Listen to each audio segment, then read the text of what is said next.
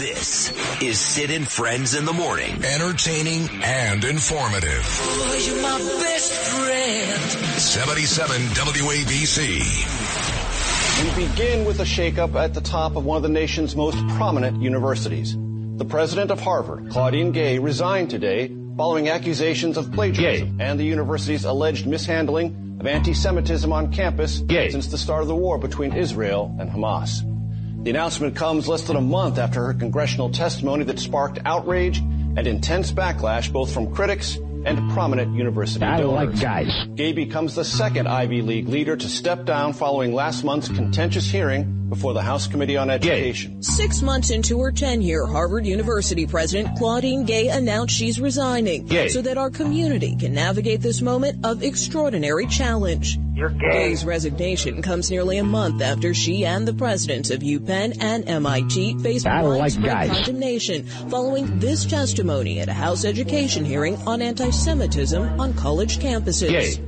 Does calling for the genocide of Jews violate Harvard's rules of bullying and harassment, yes or no? It can be, depending on the context. It does not depend on the context. The answer is yes, and this is why you should resign. The death of a senior Hamas leader in Beirut. Hamas and the Lebanese militant group Hezbollah confirmed Saleh al-Aruri was killed Tuesday in an explosion. 6 others, including 2 other Hamas commanders, were also killed. Lebanon's state-run news agency claims an Israeli drone carried out the attack. Israeli officials have declined to comment. An explosion rocked southern Beirut Tuesday evening, killing 7 Hamas militants, including a top commander and founder of the group's military wing, Saleh al-Aruri, a man wanted by the Israelis and Americans. The U.S. government had a nearly $5 million bounty on his head. Mayor Eric Adams ups the ante in his game of high-stakes poker with Texas Governor Greg Abbott over the busing of thousands of migrants to the city. It was finger-pointing time at the OK Corral after Texas Governor Greg Abbott thought he got the better of Mayor Adams by finding a way to thwart his executive order limiting the hours buses of asylum seekers can arrive in the city. Adams called him a bully. Deputy Mayor Fabian Levy likened him to the Joker from Batman's Dark Knight. There's a line in it that some men can't be reasoned with or negotiated with. Some men just want to watch the world burn. Greg Abbott is that man. We're going to win because we're on the side of right. We're on the side of right, of that human beings should not be treated in an inhumane manner. And so he's not on the side of right. Our country has always been a country of immigrants, a country of rules and regulations, and we will utilize those rules and regulations to stop what he's doing to cities in America. New York is a city where we fight bullies, and others are joining us. Former President Trump filed an appeal asking the Superior Court in Maine to overturn a ruling that keeps him off the March primary ballot. The court now has until January 17th to make a decision. Maine's Secretary of State last month disqualified Trump from the ballot over his alleged role in the attack on the U.S. Capitol nearly 3 years ago. Trump is expected to appeal a similar ballot ruling in Colorado to the U.S. Supreme Court. Do you have any concern taking Trump off the ballot risks tearing the country apart? My duty under Maine election law and the Constitution and the oath I swore to the Constitution was to look exclusively at the hearing and the evidence before me and make a decision based on the law. Neither political considerations nor personal considerations for my safety could enter into that decision. I had a duty and an obligation to follow the Constitution, as do all of us who serve in government. We're going to have a big fight. Will take place in the spring. They're going to try to force Nikki on the ticket. They say Trump needs a woman, Nikki on the ticket. She balances things, and she can bring together that 15% of never-Trumpers in the Republican Party. We're going to have that fight. If Nikki Haley is in this administration in any capacity, it will fail. Well, she's a viper. She's a viper, and once she gets in there, she'll try to run it as prime minister. She'll try to be Dick Cheney. Her to Trump will be just like Dick Cheney to Bush. That's what she'll try to do. I have to ask you, because Richard Barris issued a warning about this, a very specific warning, and he went even further. Barris's warning was this. He said, you put her in as vice president, and they will find someone to Lee Harvey Oswald Trump, get him out of there, and make her the president in his stead, and he said if she becomes VP, that guarantees they're going to take a shot at him. Tonight, we are now broadcasting from my new home, the great free state of Florida. Like so many Americans, I left New York for good and am now in the state with, let's see, warmer weather, law and order, better education, more freedom, better quality of life, and guess what? No state income tax.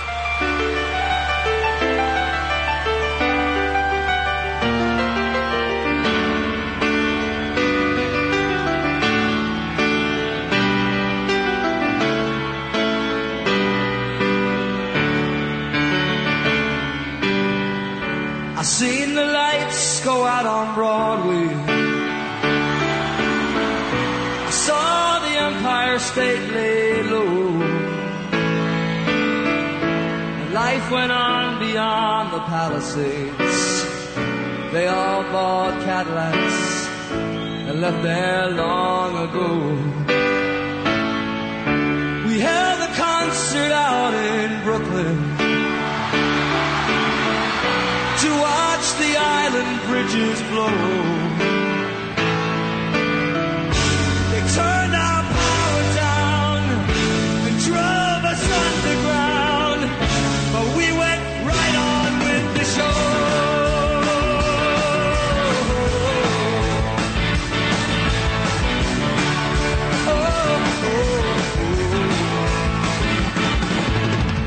I seen the lights go out on Broadway. At my feet, you know we almost didn't notice it. We see it all the time on 42nd Street. They burn the churches up in Harlem, like in that Spanish Civil War. The flames were everywhere. No one really cared. It always burned up there before. Okay, now you can add our friend, the great Fox News anchor, Sean Hannity, to the list of wealthy New Yorkers who decided to get the hell out of here. You could add Sean Hannity to that list. I think he moved, I don't know this for sure, but I believe Sean moved very close to Trump. And my friend from Newsmax, Chris Ruddy, they all live kind of that same neighborhood, if you will. Not far from, I guess, maybe where Rush used to live. I don't know, I think Rush was in Palm Beach, but that was Sean Hannity last night on Fox News, letting his millions of viewers know that he is out of here, that he has made the move to Florida. You know, in that open, of course, we had the mayor, Eric Adams, going on and on about how New York doesn't get bullied and everybody else is joining us, and continuing to call out Governor Abbott in Texas for his quote-unquote racially mishandling situation of the migrants. The truth is that Eric Adams has done a miserable job. We know this already. This is, God, it's over and over and over again. And it doesn't matter how cute my friend Fabian leaving. I like Fabian. Fabian's been very, very good to me. He's a very nice guy, the deputy mayor. How cute he gets, making Joker, Batman references. The truth is, Adams caused almost all of this. Now, clearly it's Joe Biden's policy. We know that. The issue at the border, that is not Adams' fault. But given the opportunity a year ago or more to call out the quote-unquote federal government and send those buses elsewhere, Adams didn't do it. He went on and on yesterday about how us being a sanctuary city has nothing to do with it, and then he mentioned right to shelter. Look, I got to be honest, and I know I say this every day and annoys some of you. I don't care.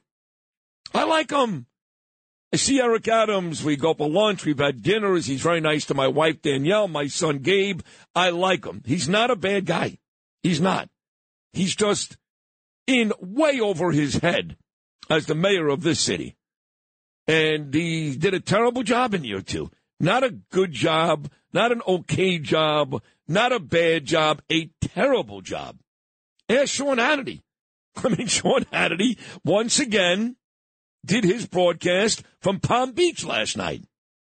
And Sean lived very nicely here. Lived on Long Island, very, very beautiful home.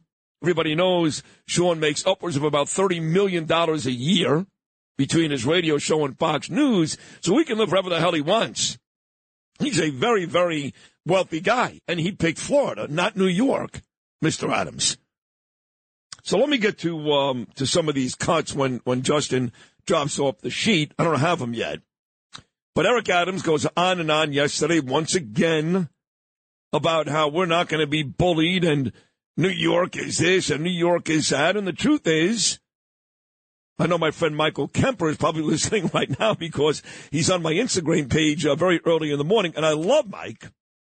And I think Eric Adams made a great choice in hiring or appointing Mike, I should say, to run the transit and the subways and all that. He's a terrific guy, Mike. But Adams is lost. He's completely lost. And he can call out Abbott all he wants. He can call out DeSantis. He can call out anybody he wants. But the one person he has never really called out is Biden. And that's why he uses those two words all the time. Federal government. Not Biden. Just say Biden. I mean, you realize that during the Christmas break, that despite all that's going on in this city, and again, he has no issue taking out a Republican governor in Abbott or a Republican governor in DeSantis, that Eric Adams publicly issued his support once again for Joe Biden. Folks, if that doesn't tell you what a phony Eric Adams is, I don't know what will. He complains every day about how the federal government, which is Joe Biden, stuck it up his ass and made this city the mess that it is. And then he comes out last week and says, I'm supporting Biden in 2024. So what's more important to you, Eric Adams? New York City or your stupid party? Clearly, if you're supporting Biden and he's the problem, you are supporting your stupid party over New York City. He did the same thing with Hochul. Yelling and screaming about bail reform. I tried. I went up there. Stuart Cousins slammed the door in my face. Carl Heastie slammed the door in my face. Okay, fine. Then you know what? You tell Kathy Hochul I'm not supporting you. Until you figure out a way to fix this bail reform mess and stop the crime in my city, I'm going to support Lee Zeldin. You can do that in America.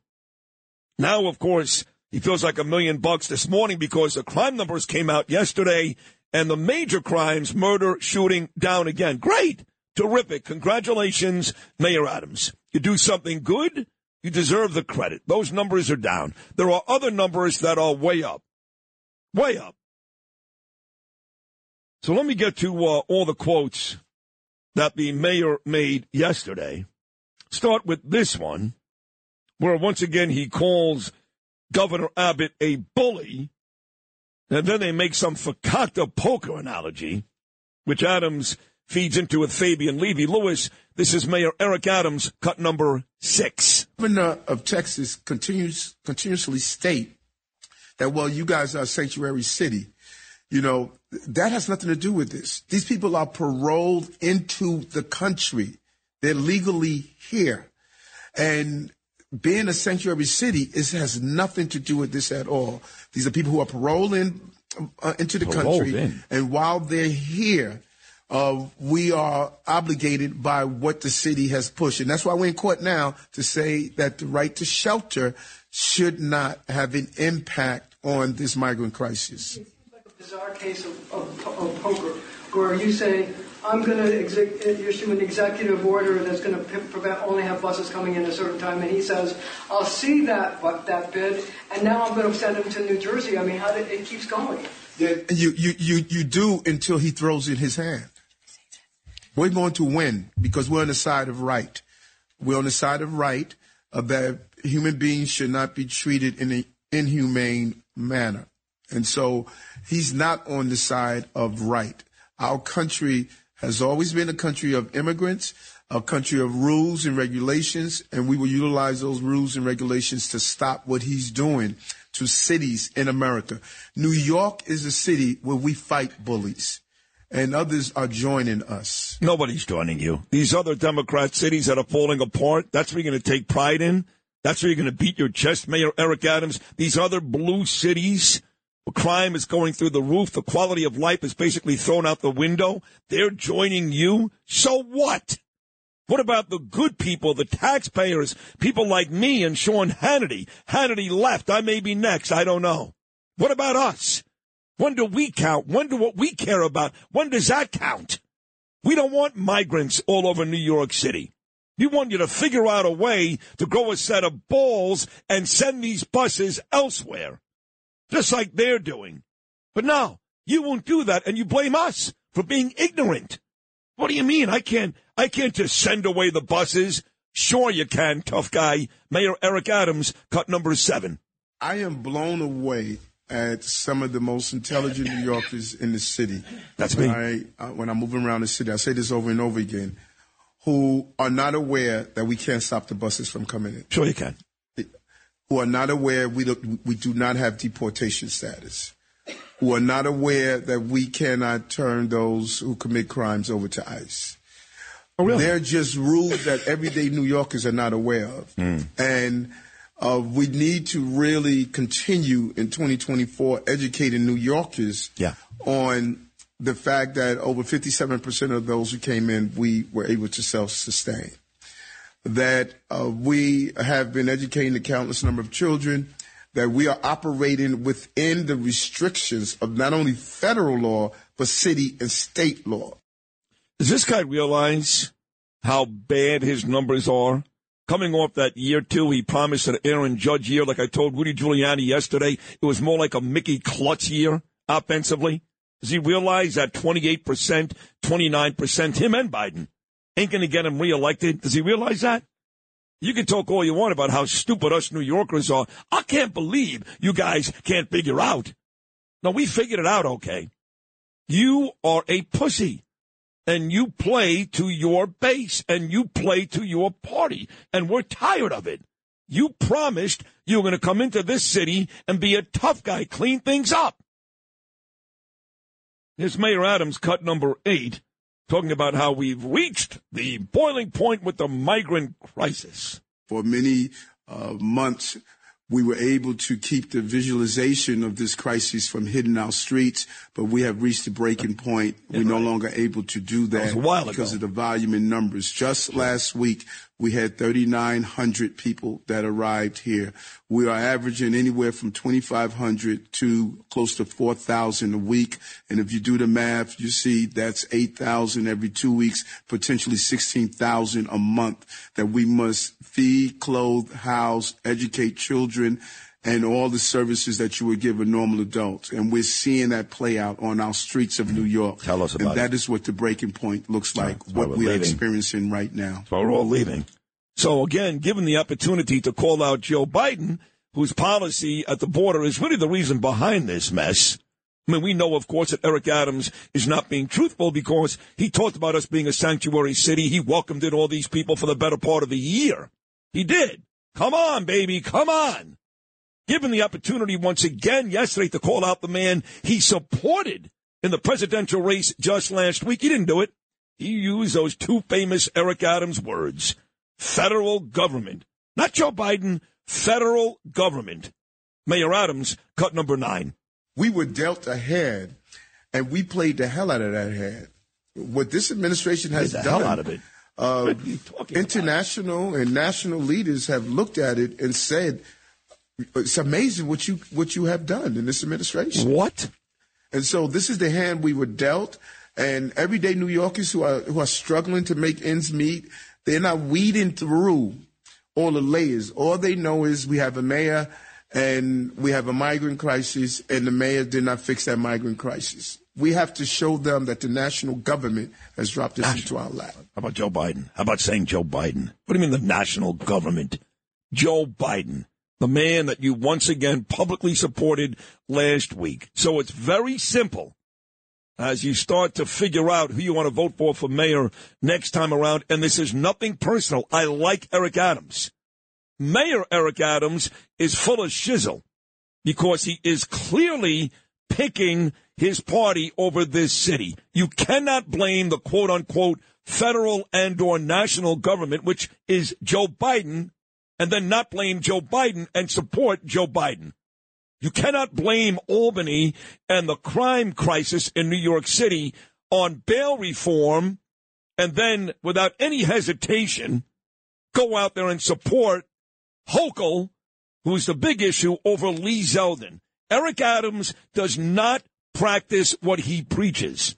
He just doesn't. At the end of the day, every decision he makes it more and more clear that New York City, for all the love he contends he's got for the city, that New York City falls way behind his loyalty to the Democrat Party, and that's why he should not be mayor next time around.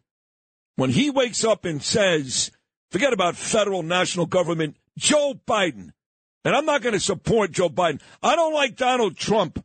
I'm not going to support Donald Trump either. I'll wait. When he says something that puts the city before his party, then he'll earn that respect, which he has not done up to this point, including just yesterday. Claudine Gay is gone, but not really. You know what's great about these stories? And look, I'll take it. It's a win. She loses the title. But just so you guys know the real truth, that lady who stepped down at Pennsylvania, she's still getting paid. And this Claudine Gay, who's screaming racial animus, she's still getting paid. You know what Claudine Gay makes a year? More than me. $900,000. She makes almost $1 million. She's not going to lose one penny. So while, yes, she loses the title of president, she's not resigning or getting fired or losing her salary. Neither did that animal at Pennsylvania. We'll take it. We need any victory we can get. But the truth is, it's not a real win. Alan Dershowitz with Katz and Cosby yesterday talked about how the world is better off with her gone. We'd be much better off if she wasn't collecting $1 million. But here's Alan Dershowitz, courtesy of Katz and Cosby, cut number 5. Harvard is better off.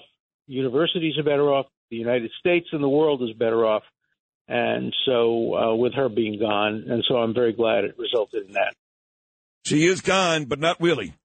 She is gone, but not really, just like the lady at the University of Pennsylvania. And, of course, you heard about the big kill, Hamas number 2 taken out by the Israelis yesterday. An interesting conversation about Nikki Haley and Donald Trump from my friend Steve Bannon.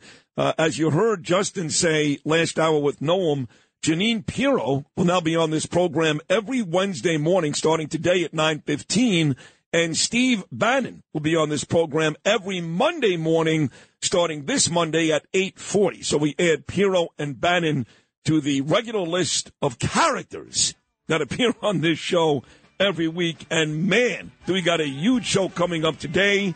Arthur Aidala, Curtis Sliwa, Peter King, Janine Pirro, former ESPN anchor, the lovely Sage Steele, and, yes, coming up at 8:40 this morning, the great one himself, Mark Levin. It's a huge Wednesday morning right here on Sid and Friends in the Morning, exclusively on Talk Radio 77 WABC. They said the Queens could stay.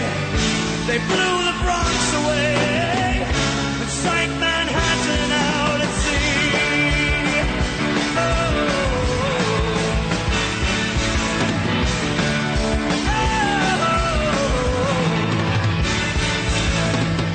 You know those nights were right on Broadway,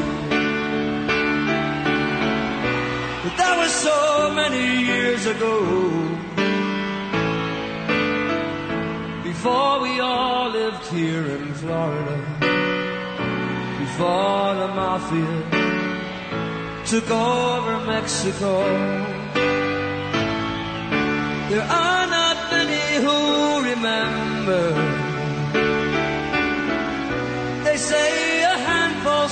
survive. So tell the world about the way the lights went out, and keep the memory alive. Yay. With crime running rampant in New York, you need to keep yourself and your family safe. Obtaining your concealed carry firearm licenses can be difficult and time-consuming. That's where MyFirstPistol.com comes in. They'll help you secure your concealed carry license. If you're looking for a pistol, premise, rifle, or shotgun license, call 347-559-7052. 347-559-7052. You must have a valid firearm license issued by the NYPD to purchase, possess, or shoot a handgun or pistol in NYC. If you've had an accident, trust Gabo Law, personal injury and medical malpractice attorneys with decades of experience who will provide the attention you deserve and deliver the best possible results in the shortest amount of time. Gabo Law has recovered millions for their clients and will be able to help you. But don't take our word for it. Read all of their 5-star reviews from former clients on Google, Avo, and Facebook. Call Gabo Law today at 800-560-0214 for a free consultation or email at info@gabolaw.com. Gabo Law, where winning is no accident. Sid and Friends in the morning. 77 WABC. This has something to do with the Epstein list that came out? Feels like That's supposed to be coming out soon. Look, this guy's been waiting in his wine cellar. Yeah. I've been waiting in my wine cellar for this thing. A lot of people, including Jimmy Kimmel, are really hoping that doesn't. All right.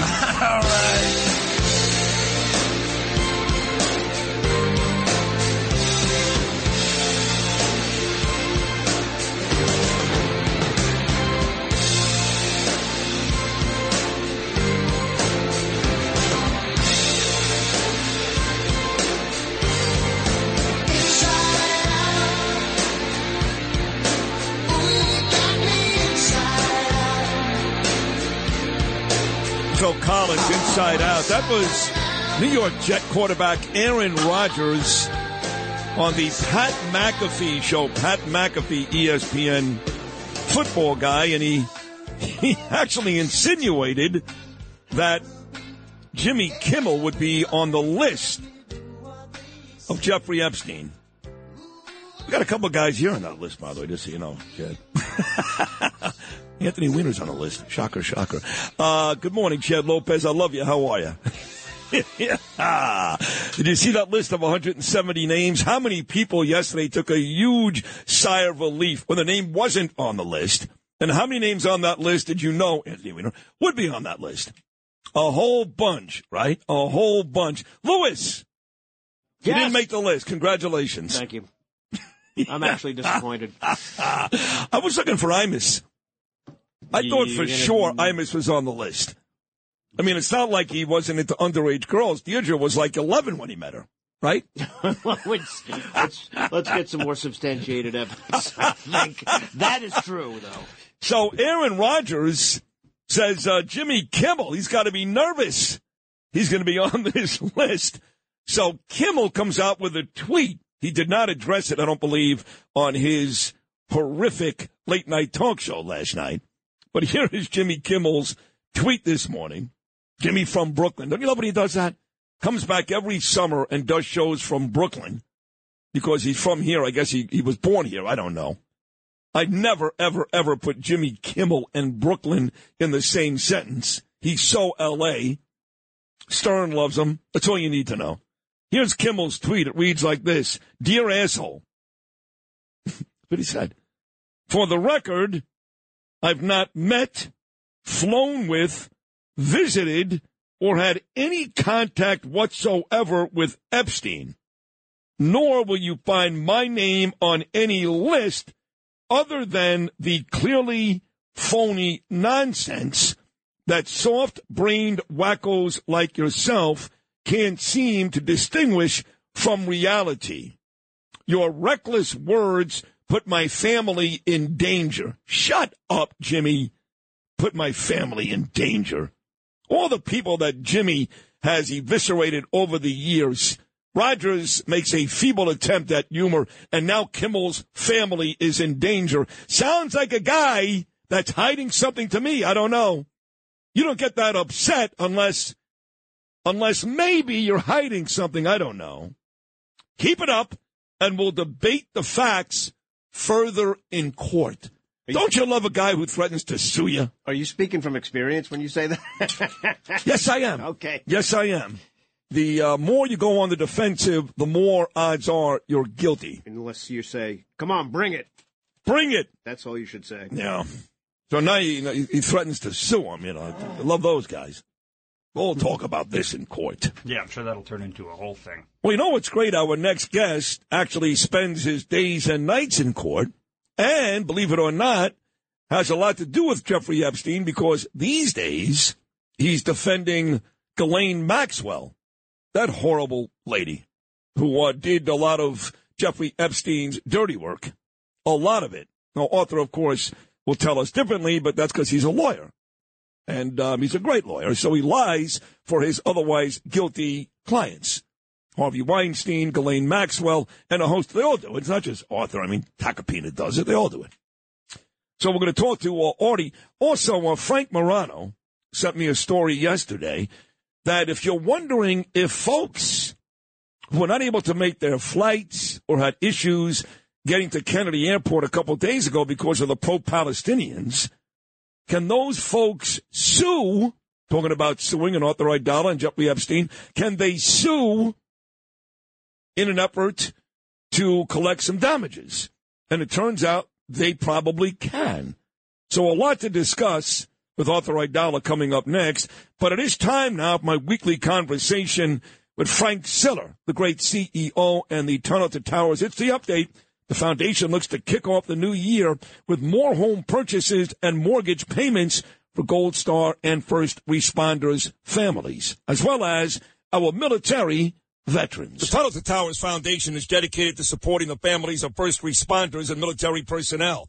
Families like that of fallen Orange County Sheriff's Office Deputy Jonathan Scott Pine. Back on February 11, 2014, Officer Pine received a call of a burglary in progress. Upon responding to the call, he sustained 3 fatal gunshot wounds. Deputy Pine is survived by his beautiful wife, Bridget, and their 3 children. The foundation's Fallen First Responder Home Program pays off the mortgages for the families of law enforcement officers and firefighters who lose their lives in the line of duty. After hearing Pine's story, Tunnel to Towers informed Bridget that they would cover the outstanding balance of her mortgage. Join the foundation on its mission to provide forever homes to fallen first responder families nationwide by going to T2T.org and donating just $11 per month. The Pines are just one of countless families that rely on our support in their time of need. Visit T2T.org today. That's right, folks. Never forget. Join the Tunnel to Towers Foundation on its mission to do good in honor of America's heroes. Donate just $11 a month at T2T.org. Once again, that's T2T.org. This is Sid on Sports. Sponsored by Peerless Boilers on 77 WABC. Justin Ellick here with your bottom of the hour sports update, sponsored by Pete Morgan and Peerless Boilers. Go to peerlessboilers.com, PavilianTankless.com to find a dealer near you. They're the world's best-built boilers, starting locally on the hardwood, last night. The Nets returned to the court, only to get routed by the Pelicans in New Orleans by a score of 112-85. It was the fewest points the Nets have scored this season and the fewest the Pelicans have allowed. Brooklyn shot a season-worst 35.7% from the field while losing their 4th straight contest, a microcosm of last night for Brooklyn. Cam Thomas entered the game averaging a team-leading 22.4 points per game. He missed all 11 of his shots last night and did not register a single point. Tonight, the Nets are right back out there to try and rebound. They'll be in Houston to take on the Rockets at 8 p.m. As for the Knicks, they'll be in action as well, getting set to welcome in the Chicago Bulls for an 8:30 p.m. tip. On the ice, the Rangers suffered a 6-1 beatdown in Carolina at the hands of the Hurricanes. What? Yeah. They beat Tampa Bay 5-1 just to lose 6-1 to the Hurricanes? Yeah. Who played goalie last night? Was that Shesterkin or Quick? Oh, that's a really good question. I guarantee it's Shesterkin. I got to tell you, Tacopina talks about this guy like he's Patrick Waugh, like he's won 9 cups. Well, you don't and I got it. Quick has been tremendous this year. Yes, he has been. He's been, in my opinion, the best backup in the league. Better than a lot of starters. Well, actually. I was just going to say, he should be starting for a lot of teams. Shesterkin was in net last night, though? Yeah. There you go, you see? I'm telling you, because Quick ain't losing 6-1. I hate to state the Tacopina, Pete Morgan, everybody else, but who thinks this guy's God? And I love Shesterkin, but, I mean, win a cup, Jesus. I just think... Same thing with Lundqvist. I mean, win a damn cup. Right. Win one. Okay. I just said things will probably have to get a little bit worse before they start starting Jonathan Quick. No, I understand that. I'm not saying you start Jonathan Quick, but I'm going to be honest about it. Quick has been better. Yes, of course he has. Yes? Yeah. Well, stupid. Statistically, yes. This is the dumbest conversation ever. Because he's obviously been better. Anybody who watches hockey. Anyway, they lose 6-1 out in Colorado. The Islanders played the Avalanche a bit closer to the vest there. They, albeit still falling by a score of 5-4, thanks to a Nathan McKinnon overtime winner there. Tonight, the Devils return to the ice at Washington, gearing up for a 7:30 p.m. puck drop against the Caps. That's sports sponsored by Pete Morgan and Peerless Boilers. Go to peerlessboilers.com, Pavilion.tankless.com to find a dealer near you. They're the world's best built boilers. And I'm Justin Ellick on 77 WABC. This is Sid and Friends in the morning. But you say he's just a friend. You're my best friend. 77 WABC. If you're down and confused and you don't remember who you're talking to, concentration slip away because your baby is so far away. Well, there's a road in a distant night, and the eagle flies with the dove. And if you can't be with the one you love, honey, love the one you're with. Love the one you're with. Steven Stills right here. According to my man Lou Rapino, celebrating a birthday today. Love the one you with, baby. How old is Steven Stills today, Lewis? I had it, and I have to look it up again. Because I can't.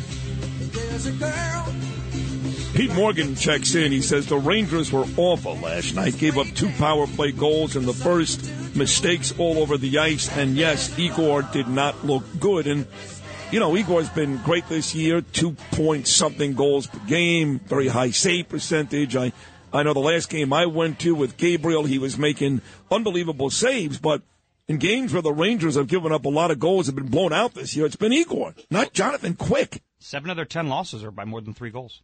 Thank you very much for that. Oh. 79. 79? Oh, my God, he's 79. Right, and he wasn't in goal last night. He was not in goal last night. No. So we got a great guest list coming up this morning. Curtis Sliwa, Peter King. I'm really excited to talk to former ESPN anchor, the beautiful Sage Steele.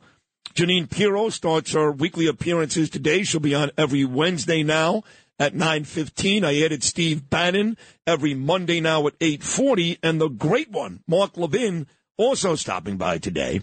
But we start off with a great one. One of the best defense attorneys in the country. It's him and Tacopina. 1 and 1A. You pick who you want for 1 and who you want for 1A. He's my dear friend, Arthur Aidala. Arthur, good Wednesday morning, buddy. How are you? Happy New Year. And I will tell you, Sid, I have never gotten a more beautiful Christmas card from a Jewish couple than the one I received from you and your wife on Christmas Day. Both of you look gorgeous. And I'm saying, does it say like Merry Christmas and like Happy Hanukkah? No, just says Merry Christmas. I'm sitting Danielle. I'm like, all right. I'm like, I don't know if I've ever had a Merry Christmas card from a very Jewish couple. But hey, I loved it, man. I'll start sending out that was a great picture. Yeah, that was a great picture. We took that picture at Stephen Van Zant's policeman's ball right before Christmas and at our house before we left for the party. So we did use that for the Merry Christmas card. Well, the way that picture looked, it was not a house. It looked more like a mansion. Yeah, well, it's not. A staircase. Yeah. Wow, it was gorgeous. And, you know, Sid, you copped out a little bit. I mean, look, you could spend days and weeks and hours talking about what's wrong with New York, but on New Year's Day at Coney Island, the thousands of us who ran into that water and partied like it was the end of the world as we knew it. First in the parking lot, then on the sands, then after we went to Bay Ridge to the Wicked Monk. I mean, those are New York moments that, you just can't duplicate. There's not that energy. There's not that fire. There's not that joie de vivre. We had so much fun, and you were invited. You were, I said, look, we're going to be right by your house. We're going to be on the beach at Coney Island. And it was doctors and lawyers and accountants and cops and lieutenants, idiots, firefighters. It was fantastic. Morons. But this is exactly why I want to leave New York. I mean, this is like crazy conversations like this.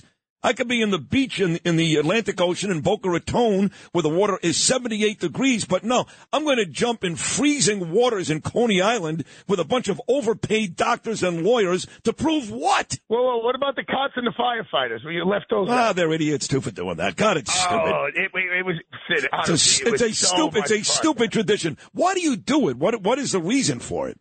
Well, I will tell you, it started off because I was having a bad year. It was the first year I didn't have my son because of my separation. Yeah. And Christian Carmody, your mother was your teacher at Poly Prep. The great Helen Carmody? Yes, ma'am. She failed me in science. Listen, I was her son's best friend. I got a C-, so don't worry about that. We went, and this year there was a bunch of people from Poly there. You know what? It's a baptism of sorts. You go in that water at 1 o'clock on the first day, the first month, and it's like, okay, you wipe off last year, and you're going into this year. It's invigorating. We start off, we do 24, whatever the years we do, that many push-ups. So this year we all dropped. We did 24 push-ups, ran into the water, and it was just I brought a boombox into the water playing Mr. Brightside by the Killers, and all these people were dancing around in the water. It was spectacular. It really was. I'm still flying high from it 2 days later. It was really, really great. All right, good. I'm glad you enjoyed it. This is the great defense attorney, Arthur Aidala, and it is, of course, a huge New York tradition, and a lot of very, very fine people, like Arthur said, cops, firefighters, and Arthur jump in the water every year, and he seems to love it. That's good. So this list comes out yesterday, and we'll get to the pro-Palestinian folks in a moment, but the list comes out yesterday, 170 names. And Dershowitz is on the list. Alan has become a dear friend and a family friend. And he had that whole lawsuit with Gouffroy, and you got involved in that. Did a very good job, mind you. But the name being on the list, perception sometimes is more dangerous than reality. And people are going to say, why are you on that list in the first place? What were you doing on that island in the first place? People are going to say that, yes? Well, yeah, but I mean, since you have Alan on your show all the time and John Katzimatidis does, I mean, who Alan was on the island with, right? I don't. I love Alan. I'm not accusing Alan of anything, but I just don't like seeing anybody's name on that list. He was on the island with his wife, Caroline, and his daughter. There you go. I think he was 12 years old at the time. Jeffrey Epstein had just bought the island. The island was actually still under construction. They spent one night there. But Alan was there with his wife and his little daughter, who actually just got married. Look, there's people on that list. There were witness lists. There were people who were drivers. There are people who worked on the property. These were like, if there was going to be a trial, who would be the people being called? This is not a list of, this is everyone who Jeffrey Epstein hooked up with women. This is a list of if this thing was going to go forward. And, you mentioned Giuffre. This was all from her case against Epstein and my client, Ghislaine Maxwell. And this was just like, okay, who are the names you would hear? At the beginning of a trial, a judge asks both sides, give me a witness list and give me names of people who jurors may hear, because there could be a conflict. They could say, Sid Rosenberg was here, there, and someone says, wait a minute, Sid Rosenberg. Yeah, I'd appreciate you not involving me in this in any way. Even in a hypothetical, keep my damn name off this. Nope. Well, it could just be like Sid Rosenberg was at Stevie Van Zandt's event, and Jeffrey Epstein was there, so we want to call him to verify that Jeffrey Epstein was actually at the event. So Judge Preska, who I know well, who I did the Dershowitz case in front of, representing Alan, she said, look, there's no legal reason anymore for me to keep these names quiet, except for anyone who was saying they were a victim and they were minors at the time. Those names I will redact and keep out. But everyone else, there's no legal reason why I shouldn't let these names go. Honestly, Sid, this is all like a media play. There's really not a lot here. There's no names that the federal government from law enforcement doesn't know. There's no names that anyone who wants to bring a lawsuit doesn't know. There's really, it was a great way for all the cable news channels last night to spend the first half hour of their show. But there's really no big deal here. There's not we all knew about Clinton. We all knew about Dershowitz. We all knew about Prince Andrew. There's no, blockbuster name on here that people go, oh, my God, could you believe that? So, it was great to grab some headlines, but I don't see anything real coming out of it. Well, where are you in that Ghislaine Maxwell case? Because, again, public perception is, and I think it's real, that she's guilty. I think she's guilty. Where are you in that case? Okay, so all the appeals have been submitted, and we're waiting for a date to argue that case in front of the federal appeals court. We're guessing that's probably going to be in March. And again, people should understand appeals are not mini trials about is someone guilty or innocent. Who's on trial is like the umpire of a baseball game or a referee of a football game. Like, did they make the right calls? So, you said something, Sid, which is just not true, is that, I go into court and lie. When I was a kid, my father hit me. My father struck me. The biggest thing he struck me for was lying. Yeah. Okay, so I will get every judge, every prosecutor to come on your show if you want, day after day after day. Yeah. And you and Curtis can cross-examine them whether Arthur Aidala has ever lied to them. And I will tell you, listen, maybe I use. I lied to listen, them. You do lie, but maybe I used the wrong word. I don't lie. It started off. Every when I was lawyer like 5 lies. years old, Every lawyer, you all lie. I don't have to lie. Here's the truth, folks. 90% of my cases criminal cases take a plea. You know why? Thank God our law enforcement officers actually arrest the guilty people. So that's a beautiful thing that we live in a country where people who are being arrested are actually guilty. So we don't lie. We minimize. We mitigate. We say, yeah, okay, this guy did it, but he was drinking and driving because he just found out that his wife is having sex with his best friend, who happens to be his brother. And, yes, he had drank too much to drink, and he drove. So instead of giving him a year in jail, can we give him 3 months in jail? That's hold on. So you're telling me, and I love that, and you do that. That's true. But you're telling me, because I remember arguing with Joe Tacopina about Joran Vandersloot for years. He's innocent. Now he's not saying all that so much again. You're telling me there's never been a time in your illustrious and well-deserved illustrious attorney career that you haven't gone into court knowing full well your client was guilty and tried to make an argument they weren't. Not about jail time, how much, what the penalty should be, but that the person was actually innocent or guilty. You've never done that. I have made arguments that said people have not proven their case beyond a reasonable doubt. There's been plenty of times. Listen, Billy Rapetti, when that crane fell in New York City and killed 7 people, I argued he was factually innocent, and I got to hear not guilty 43 times because that was the truth. Right. Have clients lied to me? Our mutual friend, Lawrence Taylor, the first minute I met him, he was like, I didn't have sex with her. So I went on Matt Lauer's show, I went on Francis's show, I said he didn't have sex with her. After Lawrence and I got a little closer, we found out that, well, maybe that's not exactly true, but she was a prostitute. She got paid for having sex. What happened? It went from a rape 1 felony to a misdemeanor where they wanted him to do years in jail to a misdemeanor where he got a slap on the wrist, and then Gloria Allred tried to sue him, and it took the jury 15 minutes to say, get out of here, Gloria Allred, and watch Gloria crying in the courthouse because she lost this big case against the great Lawrence Taylor. So, no, there's no need to lie. Look, real quick, in a nutshell, I'm going in front of the appellate, in front of the highest court in the state of New York, the Court of Appeals, on Valentine's Day to argue that Harvey Weinstein did not get a fair trial. I don't have to lie about that. If the judge ruled that if Harvey was going to testify, the prosecutor was allowed to bring in almost 30 bad things that he's done in the course of his life. 30. The most any judge has ever given before that is 5.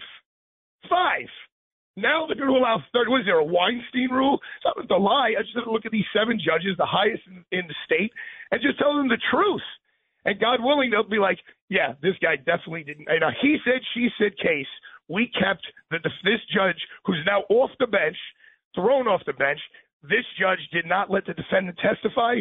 we're throwing this case back down for a retrial. You don't need to lie. You can just speak the truth, and you shall prevail, my man. Fair enough. I apologize for using the word lie, counsel. You did a very good job explaining why you don't lie. You just, sometimes have to. I want to talk about the idea you said. You sent me that email last night, and I did some legal research. Okay, here's the email I got from Frank Morano. Morano sent me this. He says, why and how. Superstar Frank Morano. Yeah, he's fine. Superstar. Calm down. But I do love him. He is great. Why and how to sue anti-Israel protesters. This is from the Wall Street Journal. And I've been watching that for weeks, so it's a great job out of Frank. And you're here to tell us, hopefully, that we can sue these animals. Well, I'll begin at the end. Like, you could sue and you could win. Good luck getting any money out of them. But, yeah, I think you actually – so if you're one of the people who's stuck on the subway because of them, or you're in your car and you're stuck on the bridge because of them, there's two elements for this false imprisonment tort. It's not a crime. This is a civil case. You're trying to get money. You're not trying to put people in jail. Two things. One is the detention or restraint against a person's will. So if they detained you or restrained you in the subway, in your car, however, against your will, that's the first element. And the second element is the unlawfulness of the detention and the restraint. So if the police are allowing them to restrain you, like during the de Blasio administration, they allowed them to shut down the Brooklyn Bridge, well, then you can't sue them. But under the Adams administration, I know, talking to Chief Chell and Chief Kemper, they're not allowing them to do this.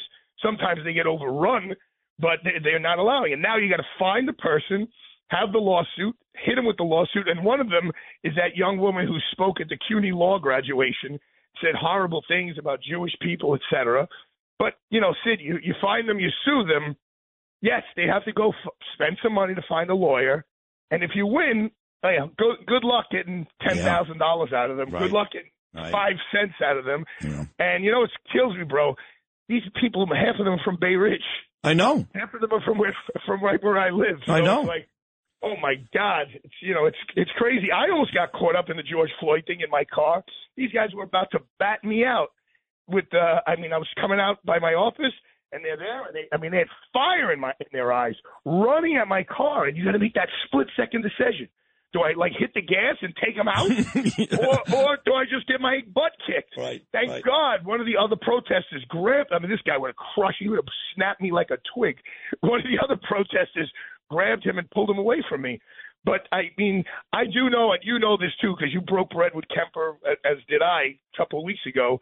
The cops are out there. They're working their tail off to stop these protesters. They wanted to break up New Year's Eve. They didn't do it. They wanted to break up the tree lighting. They didn't do it. So you got to give hats off to those guys, because during the George Floyd thing, they shut down everything, but it was a different administration. It was a different vibe at the NYPD. Oh, I agree. I love Michael Kemper. I think he's doing a terrific job, and I've dined with him a bunch of times, and you've been there as well. So I do think he's doing a very, very good job. I don't know what else we can do here. But, and you're right. You're not going to get a penny out of these people. It will cost you money and a lot of time and maybe aggravation. It's just gotten to the point where it's so frustrating that these people in your neighborhood had 5,000. You were the first one. Not long after October the 7th. That was when I was scared. To be honest, scared may be a strong word, but I was nervous. 5,000 of these people amassing in Bay Ridge. It was like 2 weeks, maybe even less, after October the 7th. Since then, I look at these people for what they are, a bunch of jokes. They're a joke. Yeah, they do cause traffic. The first and only time in my life. I wear a Borsalino all the time. Yeah. And I was wearing a black Borsalino walking up 86th Street to the R train right around then, October 15th, 12th, whatever. Right. And it was the only time I couldn't even fathom this. Are they going to think I'm an Orthodox Jew and one of these guys going to come and beat me up or just harass me, just knock my hat off? I never, ever had that feeling in my life. Right. And boy, I got to tell you, brother, it's a horrible, horrible feeling. I saw Dershowitz last night on, I think it was News Nation, and they were asking him about this Jeffrey Epstein list and the Me Too. And you know what Dershowitz said? All those women who were jumping up and down and screaming and calling horrible names to me, Alan Dershowitz, where are they now jumping up and down about all the women in Israel who got raped on October 7th and thereafter? Well, listen. They only care about one That's it. He said, Me Too is not for the Jew.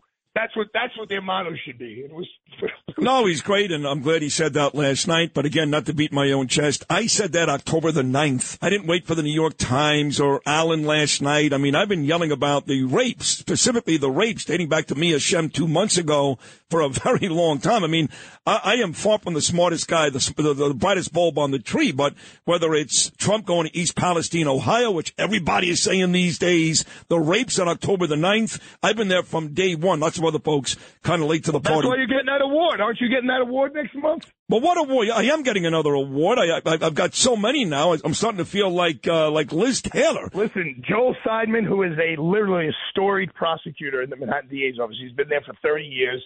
He called me. He said, I hear you on Sid all the time. I know him since 1990.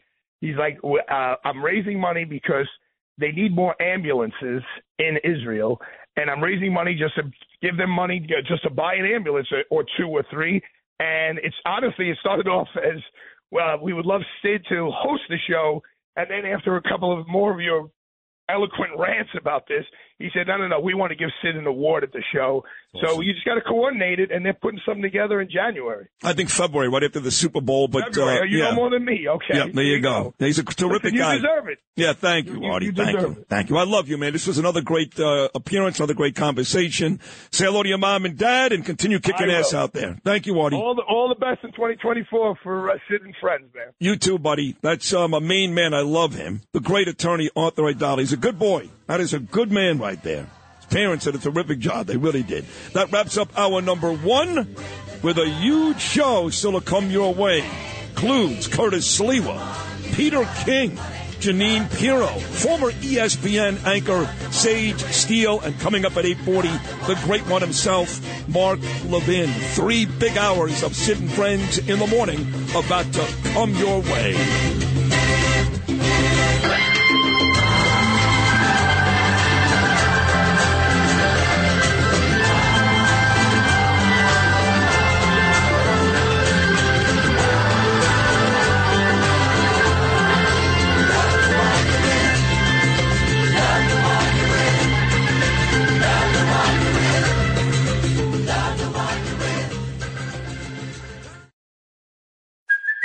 Hey, it's Kaylee Cuoco for Priceline. Ready to go to your happy place for a happy price? Well, why didn't you say so? Just download the Priceline app right now and save up to 60% on hotels. So whether it's Cousin Kevin's Kazoo Concert in Kansas City, go Kevin, or Becky's Bachelorette Bash in Bermuda, you never have to miss a trip ever again. So download the Priceline app today. Your savings are waiting.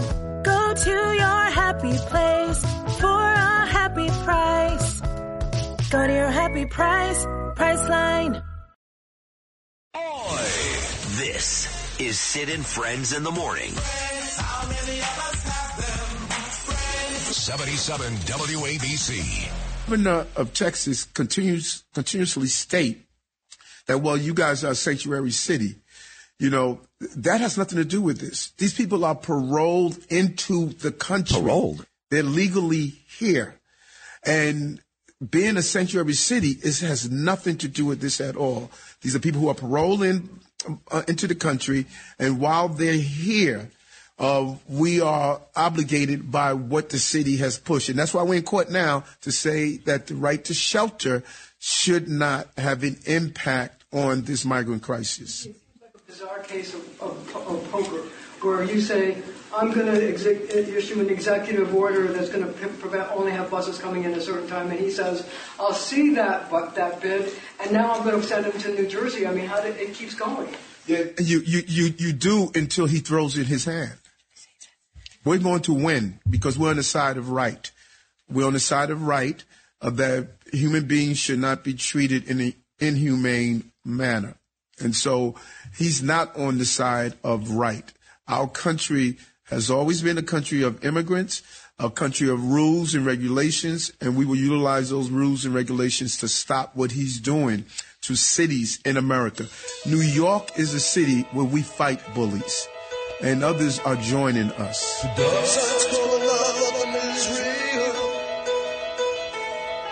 She'll never know just how I feel. Under the shadow, she walks like a dream. Make me feel crazy, make me feel so mean. Nothing gonna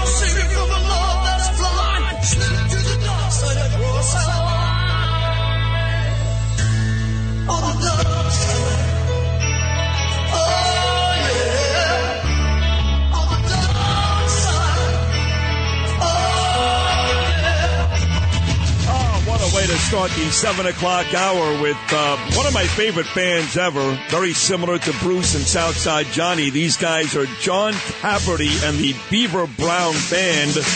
And, of course, they use this song in the great movie Eddie and the Cruisers, where Michael Paré did a very good job playing Eddie from Eddie and the Cruisers. That's Mayor Adams. And before I get to Curtis, I'm not going to out this person because this person does work in the city, and I like this person very much.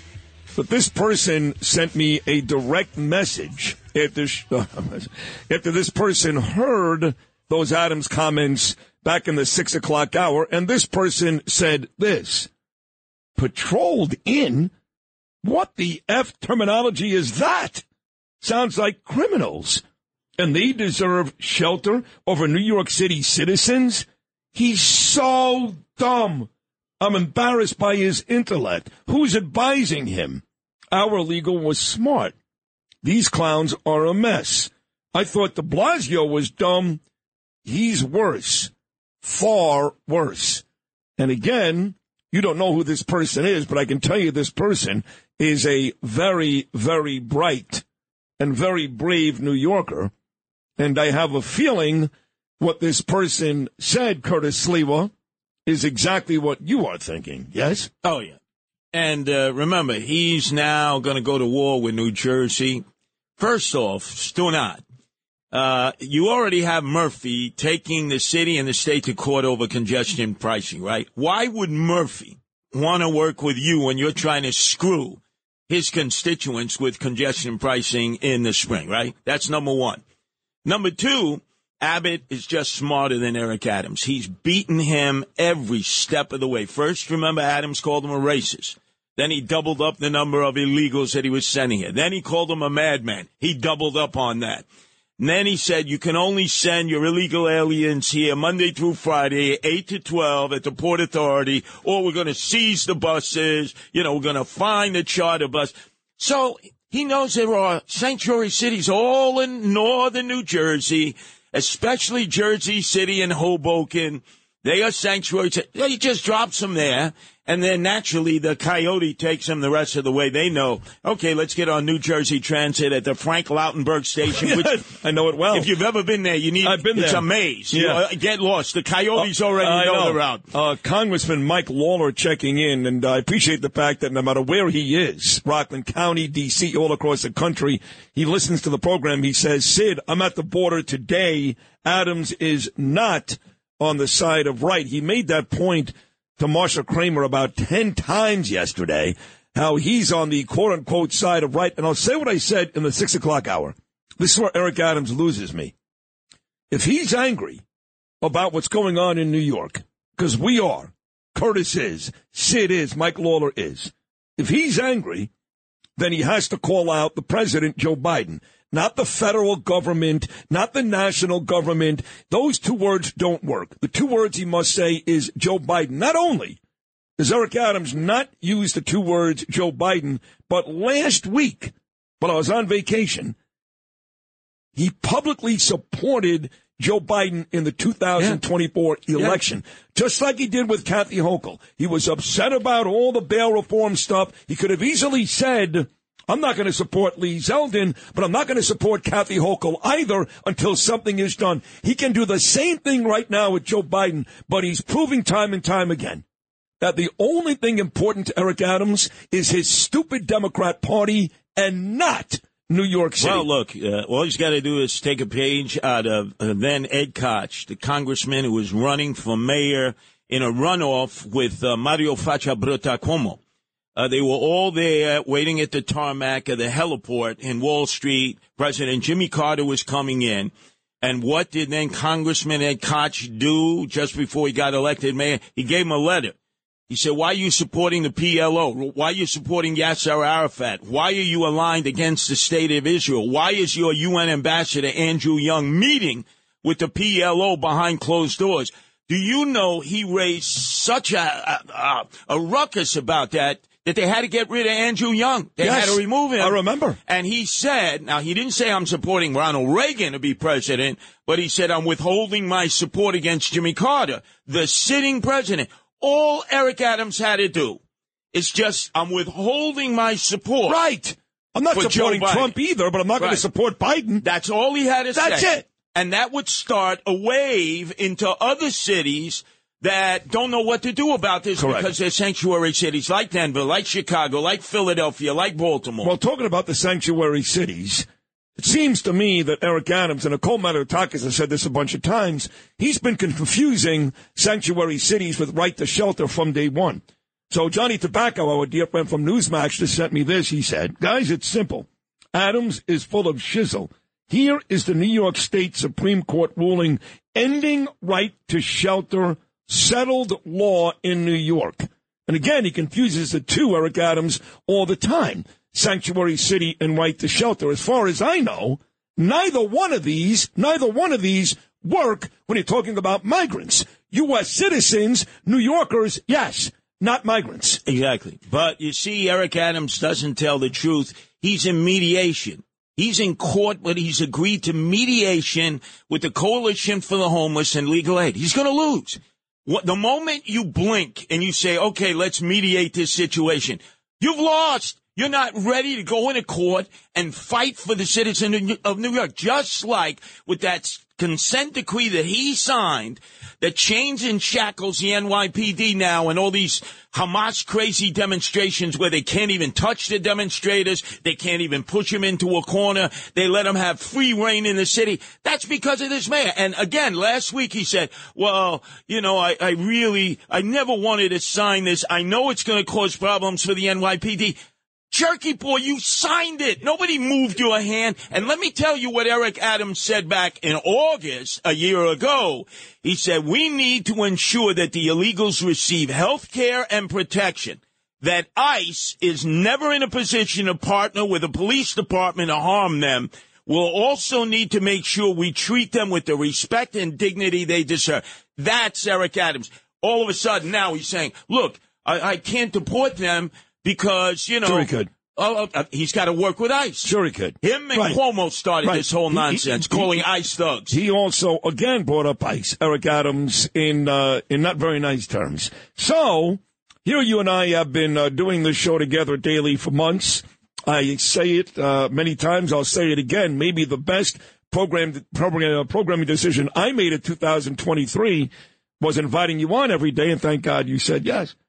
You've been amazing. But you think I'm crazy? No. The 10 minutes that I do every day, more people listen to me in the mornings here than with the 9,000 hours I do the rest of the week and at nights and all different. That's true, but you know that. Hey, I study the analytics. I know. But it's very nice of you to say that. But it seems to me that I've done more than my fair share. You just said it.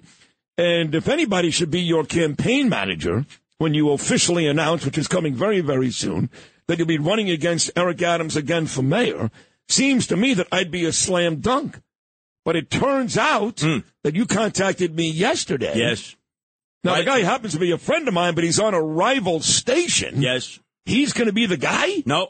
Right out of the box, after being away for vacation, Mark Simone at WOR endorsed Curtis Lewa for mayor. He said, I did it the last time. I warned all of you what Eric Adams would be, and every day he would say, I'm supporting Curtis Lewa for mayor. I would hear it from people in the streets. Now, in terms of everybody here at WABC, mezza, poco. Right. Mark Simone, every day, Curtis Lewa for mayor. That's 2 years ago. And already he announced yesterday. Good man. Curtis Lewa for mayor. So now I got a campaign manager. Yeah. That's you. Right. And don't try to wiggle your way out of this. Okay. And then at WOR, I have Mark Simone, the number one guy at WOR. What a great start. That's a pretty good 1-2 punch, Rosenberg and Simone. All right, you mentioned that they dropped these migrants off in New Jersey. And as you know, the Rosenberg family, Sidney, Danielle, Ava, and Gabriel, spent a small portion of our Christmas, New Year's holiday in the great state of New Jersey at the beautiful Crystal Springs Resort, which I highly recommend to any New Yorker, New Jersey, Connecticut person. Don't got to go to Florida. They've got great restaurants, amazing activities. The rooms are gorgeous. Chris Mulvihill and Susan do a terrific job, and we loved it. We've gone there now twice. We're going to go again soon in the spring.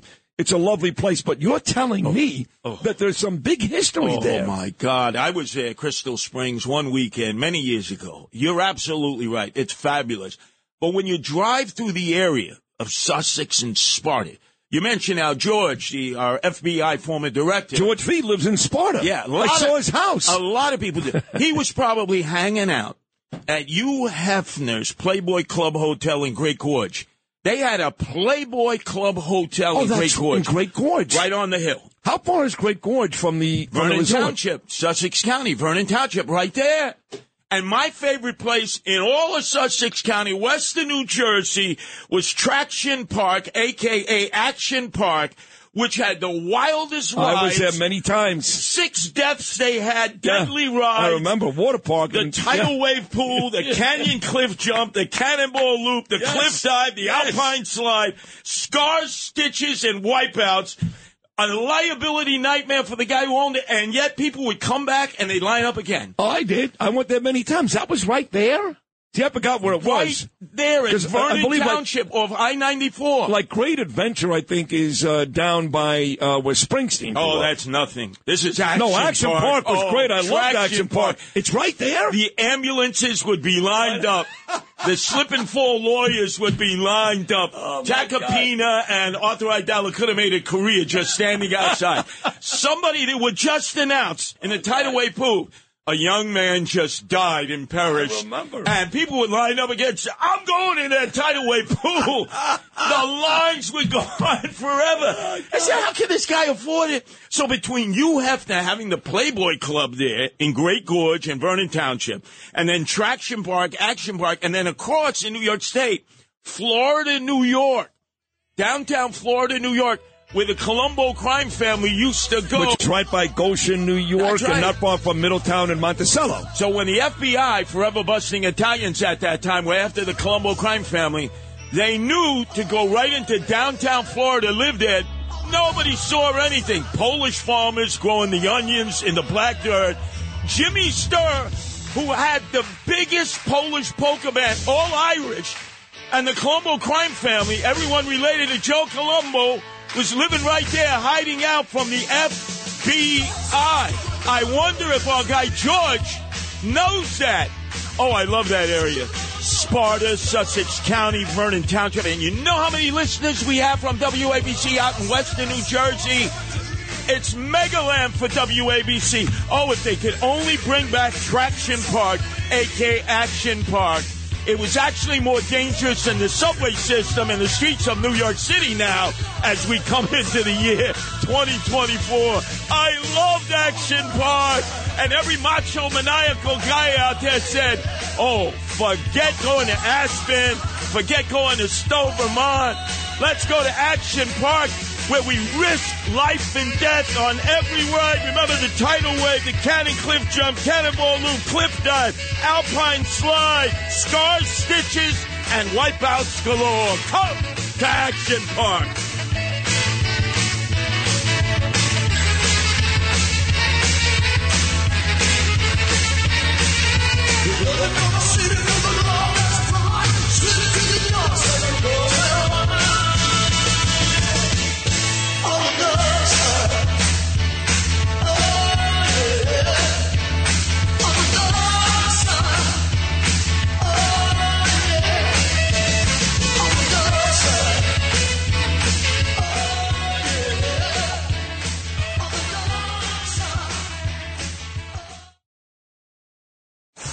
And now, a man who got not one, but 2 shout-outs from Donald Trump on Saturday night at Cipriani Wall Street. He's Sid Rosenberg. You know that, Sid, right? There is a slight difference. If you want, we can talk about it, but let's not bore the audience. And this... I could be indictment-proof right now. I don't think they can do it, Sid. I don't think they can do it. Is Sid and Friends in the Morning.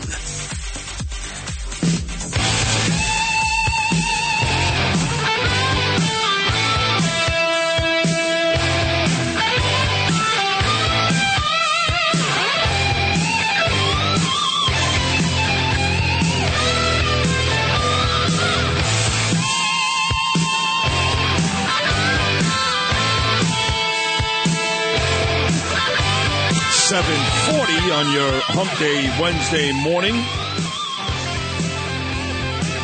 Been a great show already. Arthur Aidala, Curtis Slee were both terrific. And, man, we've got a great guest list still to come on this Wednesday, including former ESPN anchor, the lovely Sage Steele. Janine Pirro is now going to be on this show every Wednesday. Every Wednesday at 9:15. She starts that today. Peter King is coming up next. And the great one coming up at 8:40, Mark Levin. All that coming up today. 77 WABC. This is Sid and Friends in the Morning. No, I get by with a little help from my friends. Tonight, we are now broadcasting from my new home, the great free state of Florida. Like so many Americans, I left New York for good and am now in the state with, warmer weather, law and order, better education, more freedom, better quality of life, and guess what? No state income tax.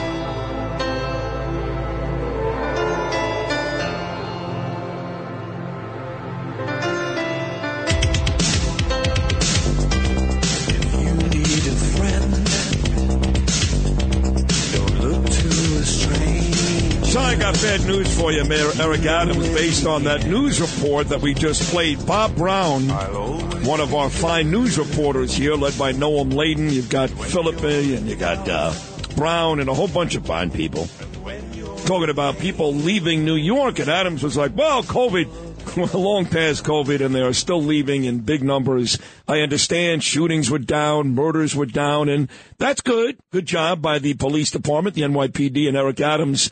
But the quality of life in this city is garbage. It's absolute garbage. The city stinks. It's filthy. It's dirty. There are more stores for rent than I can ever remember in my life. I don't care what Corey Zellnick or Suzanne Miller tell me. It's a mess. It's a mess. The taxes are out of control. And the crime, even though the numbers are going down, is still way too high.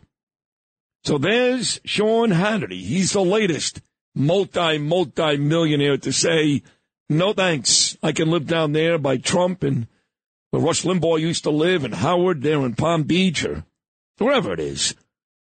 No state income tax, beautiful weather, no homeless littering the streets, none of that.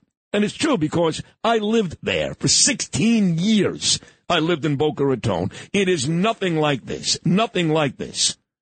Again, run by a Republican, where New York is run by Adams and Hochul Democrats.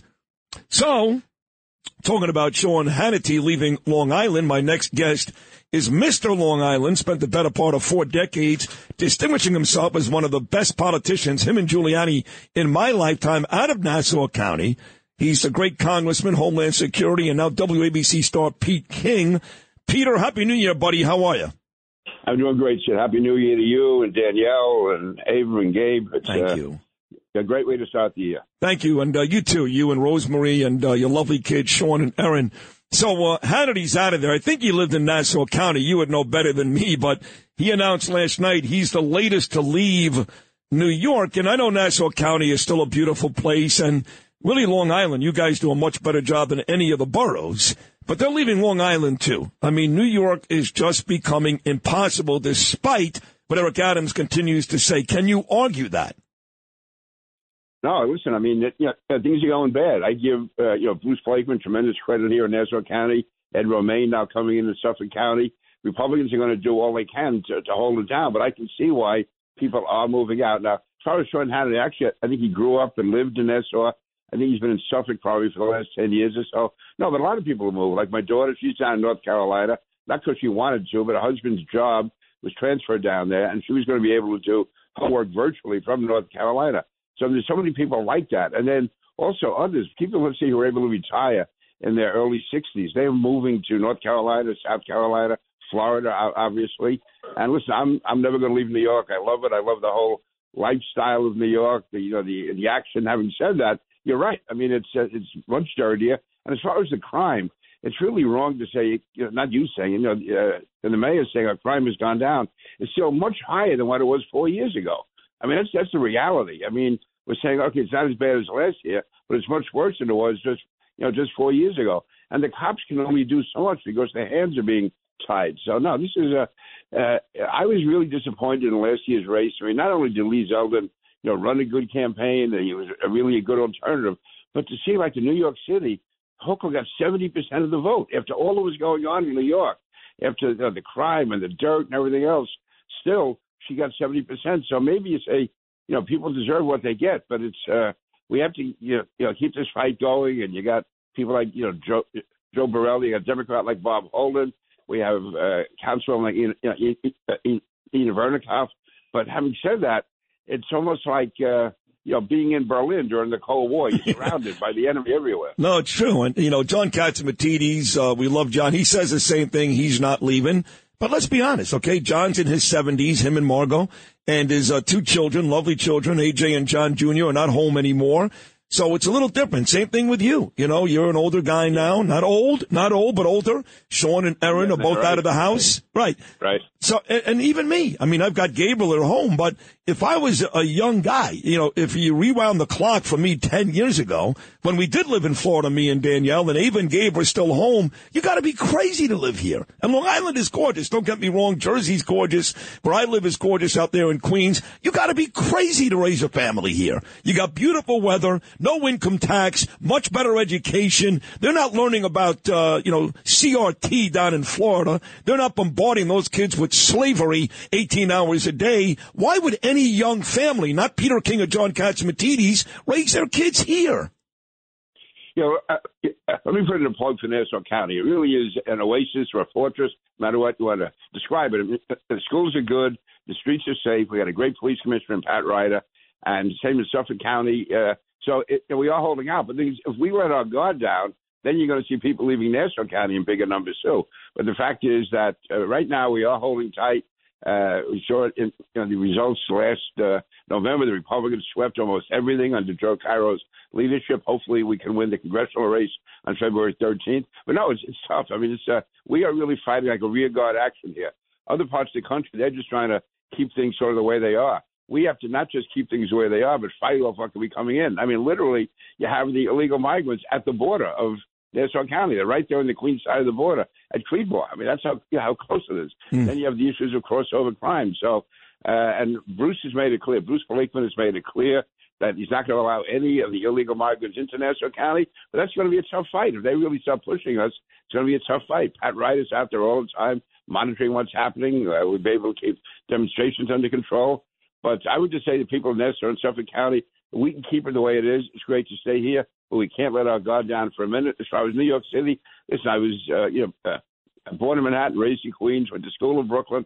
I consider myself a diehard New Yorker. I was a Brooklyn Dodger fan, Mets fan. I got back with the Rangers in the days of Gump Horsley, the Giants in the days of Charlie Connolly. So, I mean, I'm really into New York. But having said that, when I see it slipping away, New York City, I'm only in the city a few days a week, but you see the difference every time you walk the streets in the city. No, there's no doubt. This is the great Congressman Peter King. So you mentioned the big congressional race coming up. It's February 13th, my baby sister Elizabeth's birthday, the day before Valentine's Day. And Mazzy Phillip, who I did invite on this show based on your request, Peter, I did invite her on. I've not heard back yet from her guy. That's fine. She's going to take on Tom Suozzi. And I got to tell you, this is very anecdotal. It's just me. And I don't speak for everybody, but most people that I speak to, and don't forget, most people I speak to are Republicans, are really nervous she's going to lose this. That Suozzi has, a pretty big following out there on Long Island. He's a liar, too, by the way, and he flip-flopped on this show with me and Bernie, the whole parental act, don't call him gay deal with Ron DeSantis down in Florida. But he's got, he's been there many years. He's won there, and he's got a pretty loyal following. So I will tell you that the word on the street is not very, very optimistic about Mazzy. You're going to tell me different, right? Yeah, I am. I think she has superstar potential. I think she's proven herself in the last two races. She took that seat in Great Neck in the county legislature, which had never, ever been won by a Republican. She won it the first time in 2021. She won it by much bigger numbers in 2023. She campaigns all over for other Republicans. No, she is doing. I think I'm confident that she's going to win. And Tom Suozzi, he has experience, but he's also been around a long time. And people can say it's the same old face. We want change. And the areas where this congressional race is being run are where Joe Cairo and the Republicans did exceptionally well just 2 months ago on Election Day. So now we're in. It's going to be a tough fight, but I am confident we're going to win. I have great confidence in Mazzy. I really come to know her and like her and think she's terrific. Her husband's great. She got 7 kids. They're all well-behaved, happy. kids. Mozzie is always on top of her game. So I think people are going to see, as this emerges, they're going to see a superstar coming, a superstar who's going to be grounded, though. Any woman who has 7 kids and does the work in the community. I'm going to tell you a story about her. I mean, I first met her a couple of years ago, and then she's running for election, and she already had 5 kids. In the first week in October, she had twins. 2 weeks later, she's back campaigning at the train station. Wow. I mean, she is she's a workhorse. No, she sounds very impressive, but are you still spending your time convincing constituents that she's a Republican? Because I'm still getting text messages. Still, why is this lady running as a Republican when she's a registered Democrat? It's really a question of party registration. She can switch, I guess, any time she wants. If we had asked her to, she would have. But to me, her record is 100% Republican. She's never done anything for the Democrats, never been involved in Democratic politics or Democratic causes.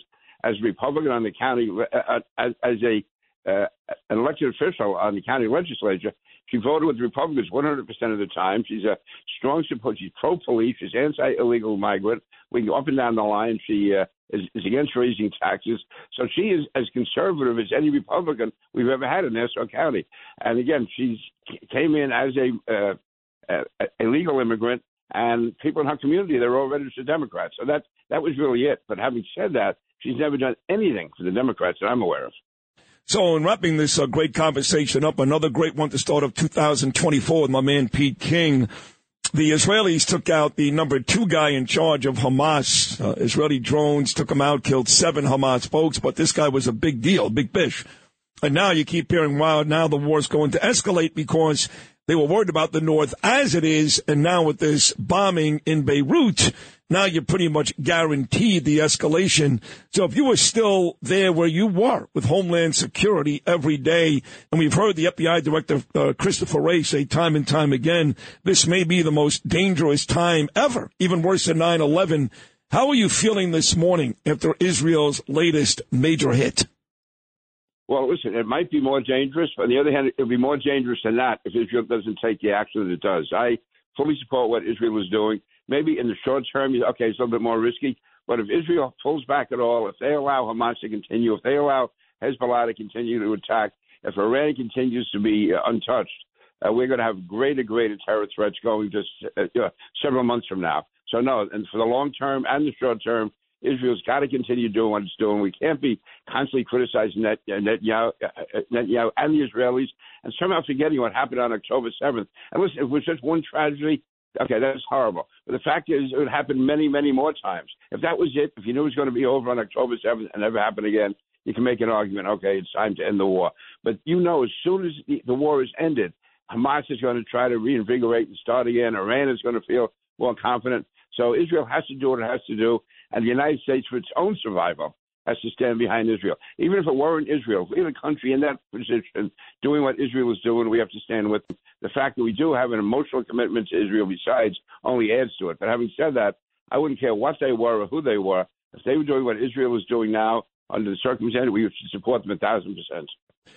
Peter King, you are a treasure. It's great to have you back. Your first appearance of 2024. Look forward to another great year with you, not just here on the show, but dinner at Gargiulo's and Met games and Cyclone games and all that fun stuff. So Happy New Year once again to you, Rosemary, Aaron, and Sean. And I look forward to a great year with you right here on Sid and Friends in the Morning. Thank you. Terrific. Happy New Year, Sid. Happy New Year, Peter. Love that guy, the great congressman.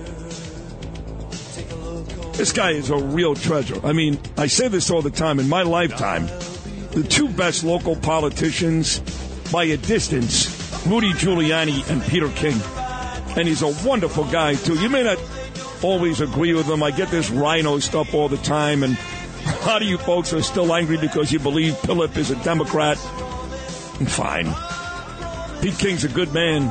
New York needed Pete King, and quite frankly, New York needs him again. Anyway, hour number 3. It's a huge hour about to come your way. The great one, Mark Levin. He's coming up at 8:40. Keep it right here. Always be there. Sometimes if I shout, it's not what's intended. These words just come out with no cross to bear.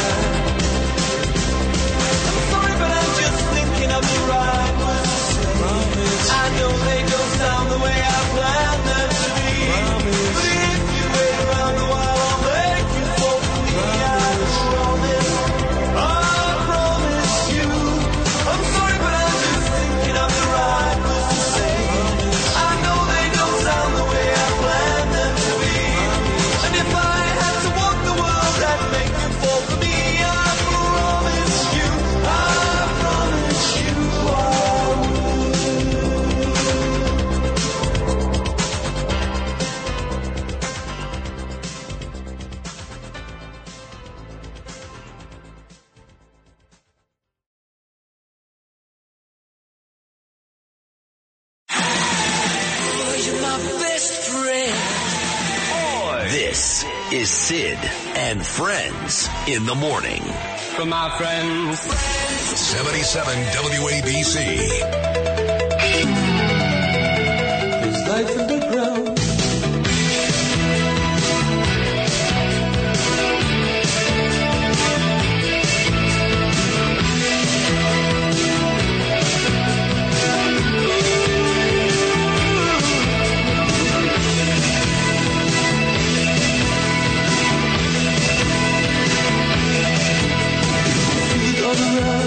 I feel it in my bones.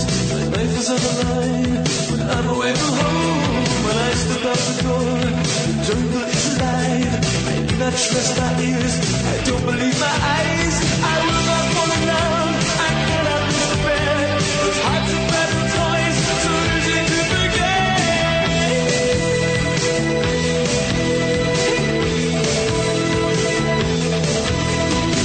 Another day. So after the show today, after went over to see my friend Dr. Shelley Borgia at the New York Hearing Associates. And I'm a vain guy. I mean, I pride myself on my appearance. I mean, I'm not Brad Pitt. I get it. I'm not gorgeous. I get it. But I think as I near the age of 57, I look better than most guys my age. I keep myself in pretty good shape. In fact, I have a great body. Tan, and I dress nicely, and part of the reason why tomorrow I'll be on the set of my newest movie role. Taping 3 days in New York starting tomorrow, and then another one coming up in Los Angeles later this month. So I'm vain, I guess. I don't know. And I've got these hearing aids, and well, you can't see them.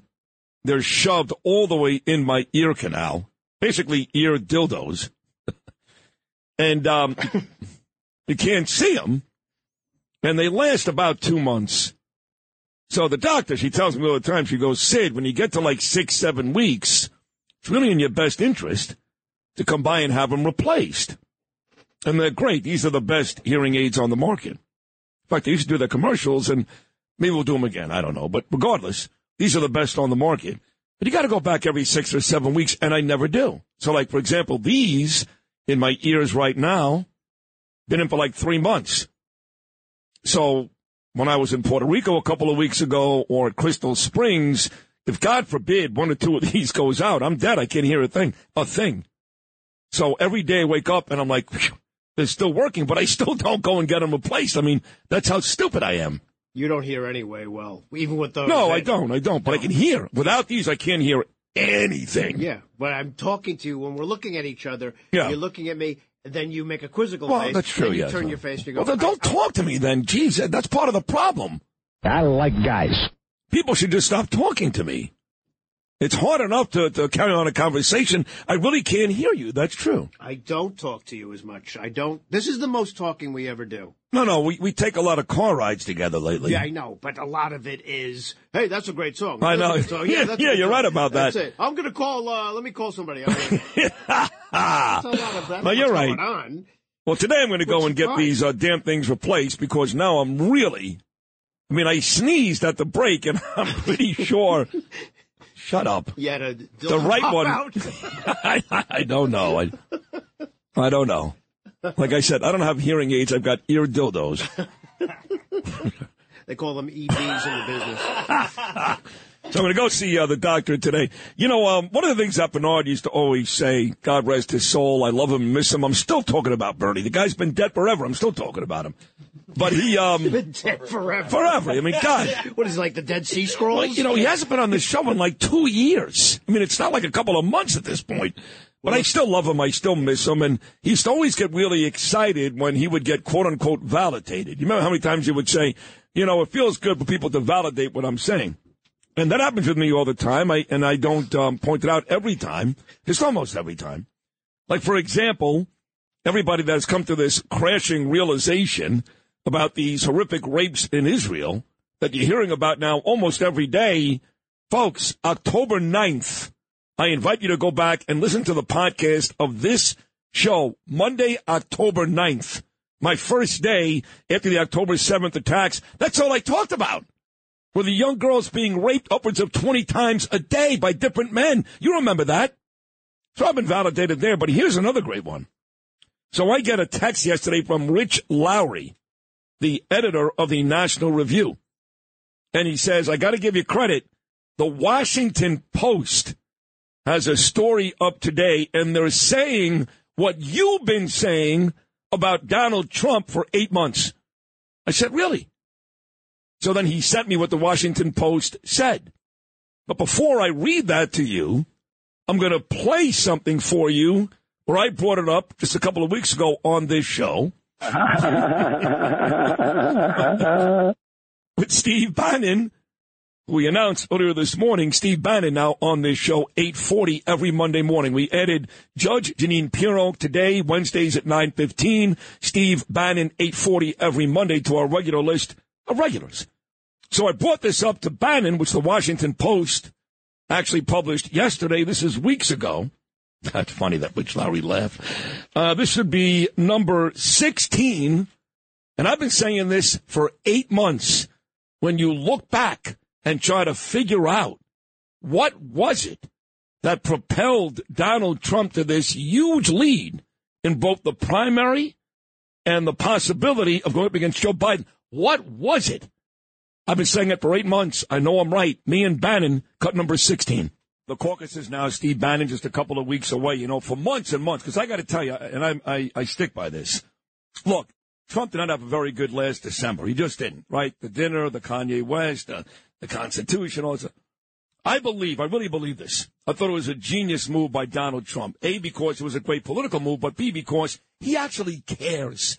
Like Donald Trump has heart. He actually cares. When he stepped foot, Steve Bannon, in East Palestine, Ohio, Amen. While Amen. Biden was taking pictures with Zelensky out in the garden, I said that day, here comes Trump, because America just found a guy that cares. That's why your show ought to be nationwide. I mean, that's the pivot point. When he went to East Palestine, it was the difference in the whole thing to show that, hey, I'm with the American people. And by the way, Biden has never gone. Biden has still never gone. And the place is a mess. So everybody's talking about the indictments. It was the indictments. It was this. No, it was not. It all started with, that was the case for me. Because I was pissed at Trump last December. Sat down with Kanye West. Kanye West is about as big as an anti-Semite as you'll ever find. And that Nazi? And I know it wasn't Trump's fault. They walked him over to his table. Wasn't his fault, but I was pissed.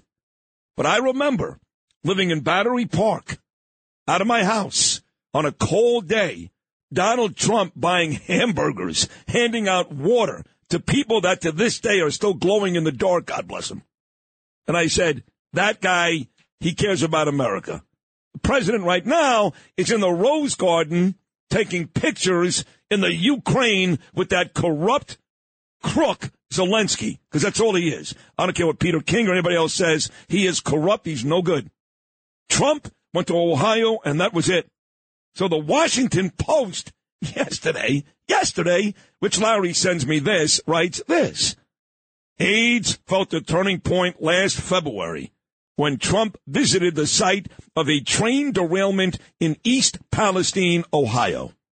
The trip, including an unscheduled stop at a McDonald's, showcased Trump's projecting leadership, drawing a contrast to Biden, who was in the Ukraine, while Trump was glad-handing adoring fans.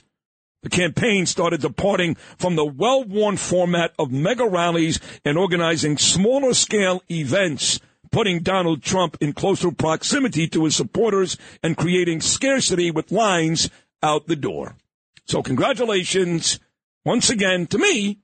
I'm just a dopey radio guy, not the brightest bulb on the tree, but time and time again, for a guy that talked about Eli Manning, Carmelo Anthony, Phil Simms, and Mark Messier for years, time and time again, I'm right.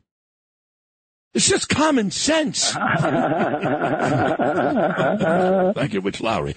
Like this Claudine Gay character. This isn't a win, really. I mean, yeah, she's no longer the president, so I guess it's a title win. But she wasn't fired. Yay. Claudine. Yay. That's from the Neil Rogers Show, folks. You know, the lady at Pennsylvania, McGill, same thing. Oh, McGill resigned. Oh, really? You know, McGill is still getting paid very handsomely by the University of Pennsylvania.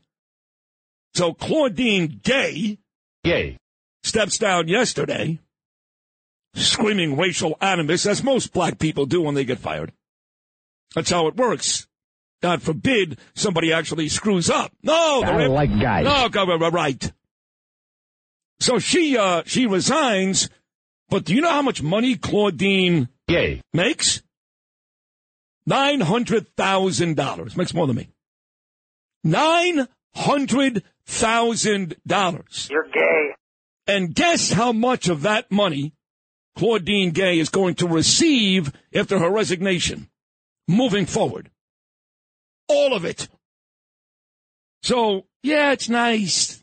They resigned. They're not the president. But both of these ladies, McGill at Pennsylvania and at Harvard, are making a ton of money.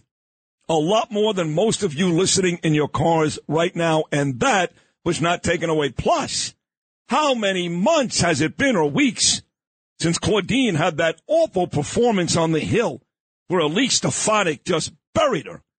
That now, all of a sudden, because of these plagiarism charges, Miss Gay has decided to step down? Here's Elise Stefanik on Fox talking about these 3 university presidents and how morally bankrupt our whole system is. Cut 1. All 3 university presidents gave morally bankrupt testimony at the now infamous congressional hearing to a very specific moral question. Does calling for the genocide of Jews violate your university's code of conduct? And one after the other, whether it was MIT, Penn, or Harvard, failed to answer that correctly, instead bringing up it depends on the context.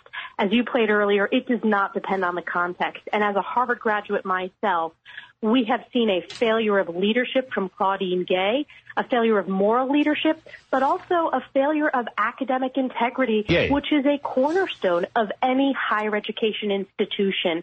So I called for her resignation, as I did for all 3, because of their abject failure in that congressional testimony and their failure to protect Jewish students.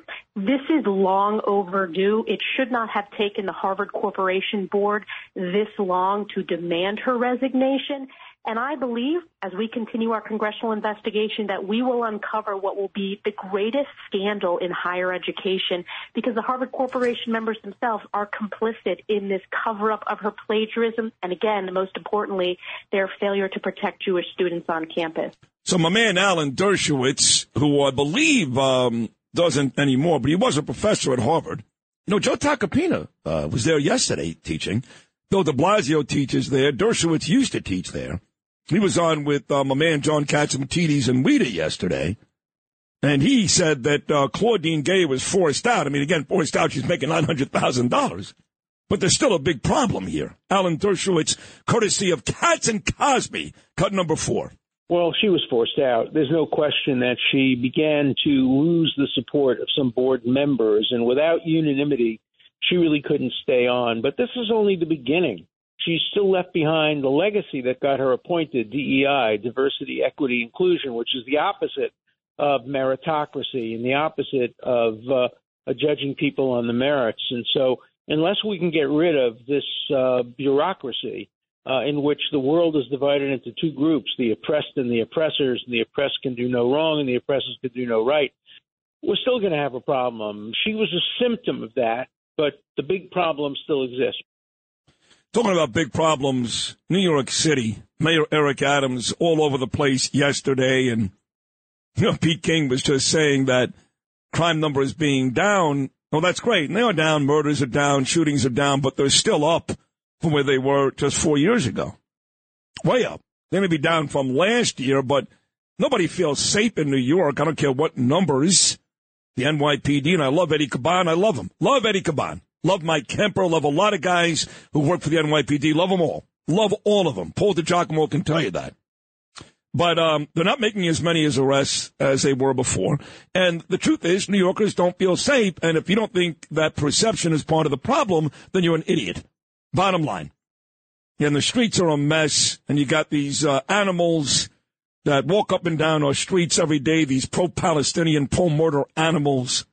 You got homeless, you got migrants, you got dirt, you got filth. It's gross. It's absolutely gross. This is no time for anybody to beat their chests and start calling folks from other states, like, for example, the governor of Texas or the governor of Florida, any names at all. Because last I checked, their cities and their states run a heck of a lot smoother than the mess we've got here. So Adams was out there all day yesterday, once again, maligning Governor Abbott and talking about how great New York is and we're not going to be bullied and we're doing the right thing. What right thing?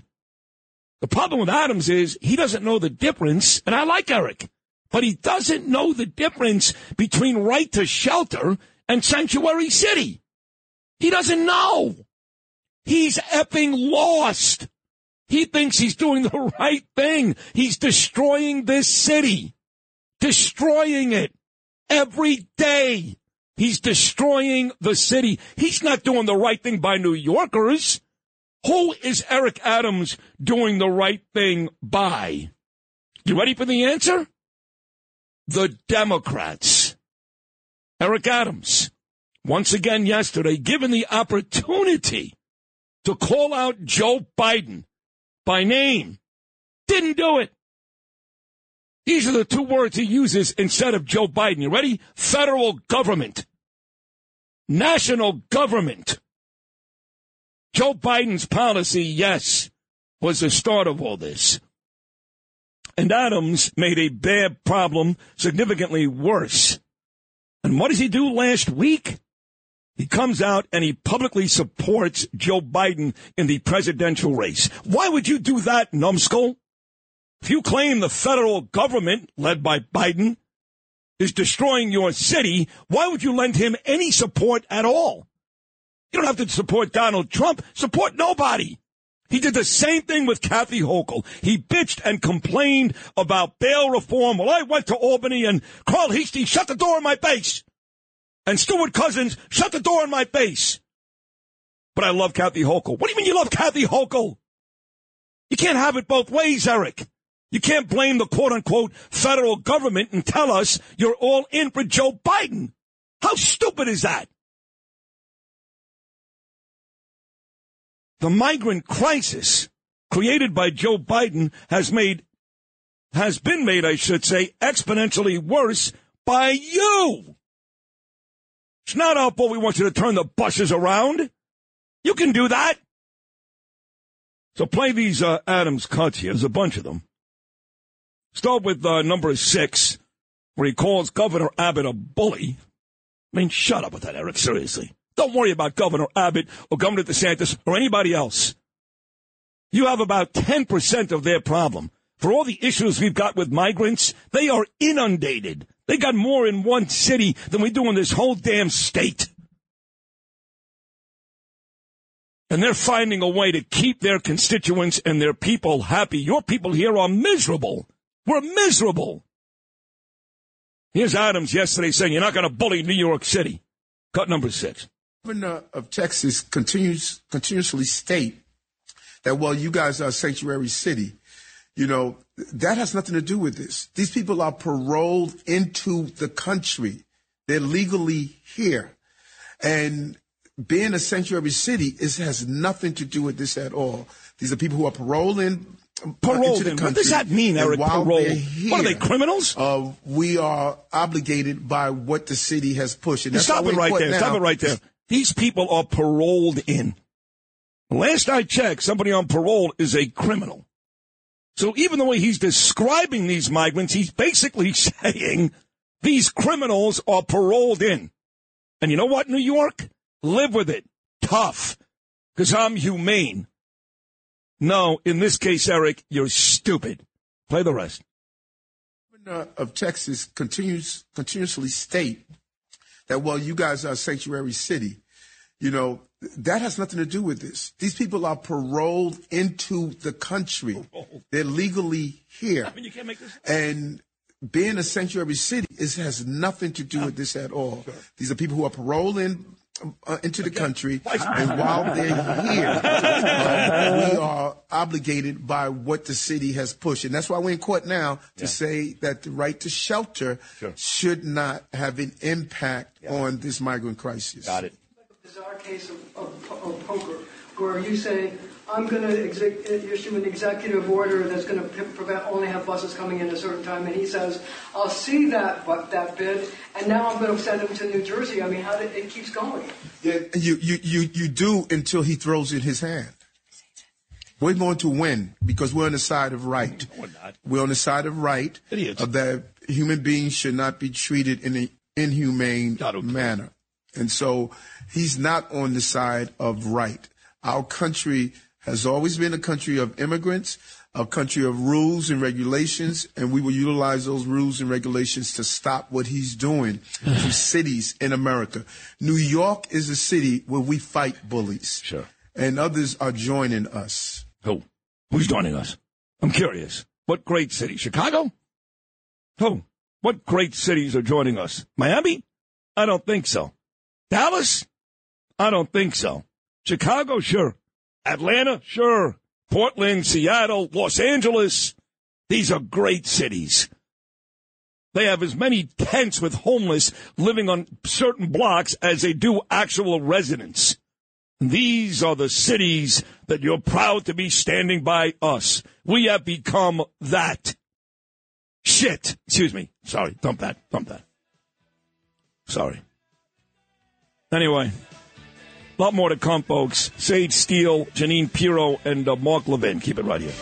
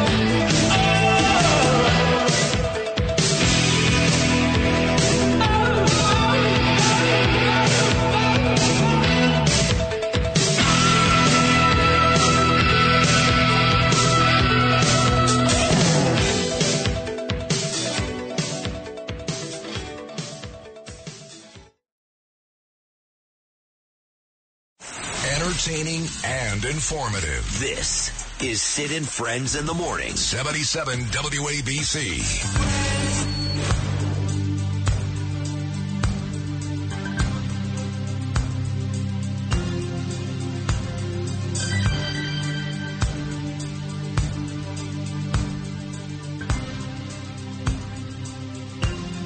You turned me on.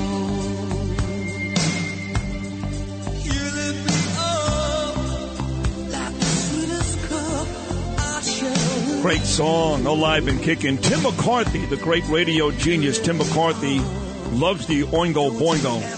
So if you're listening to the show on the internet, you heard me curse.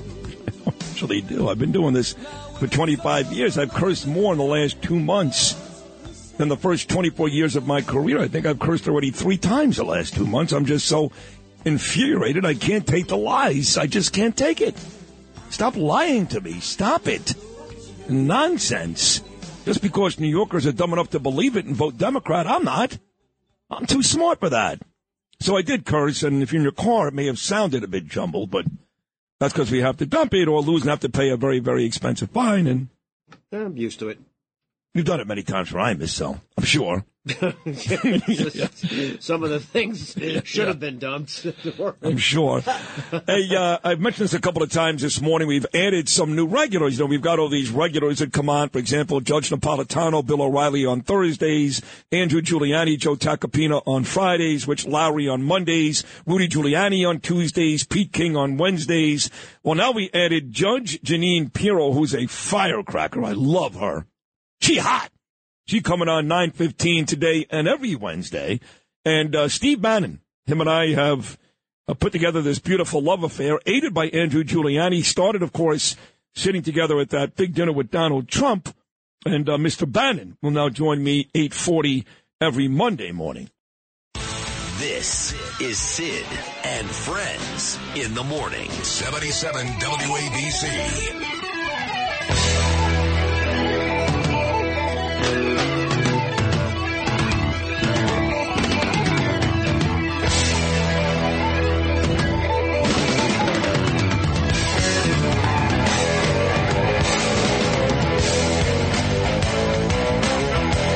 Nice tune, Louis. A rush for you.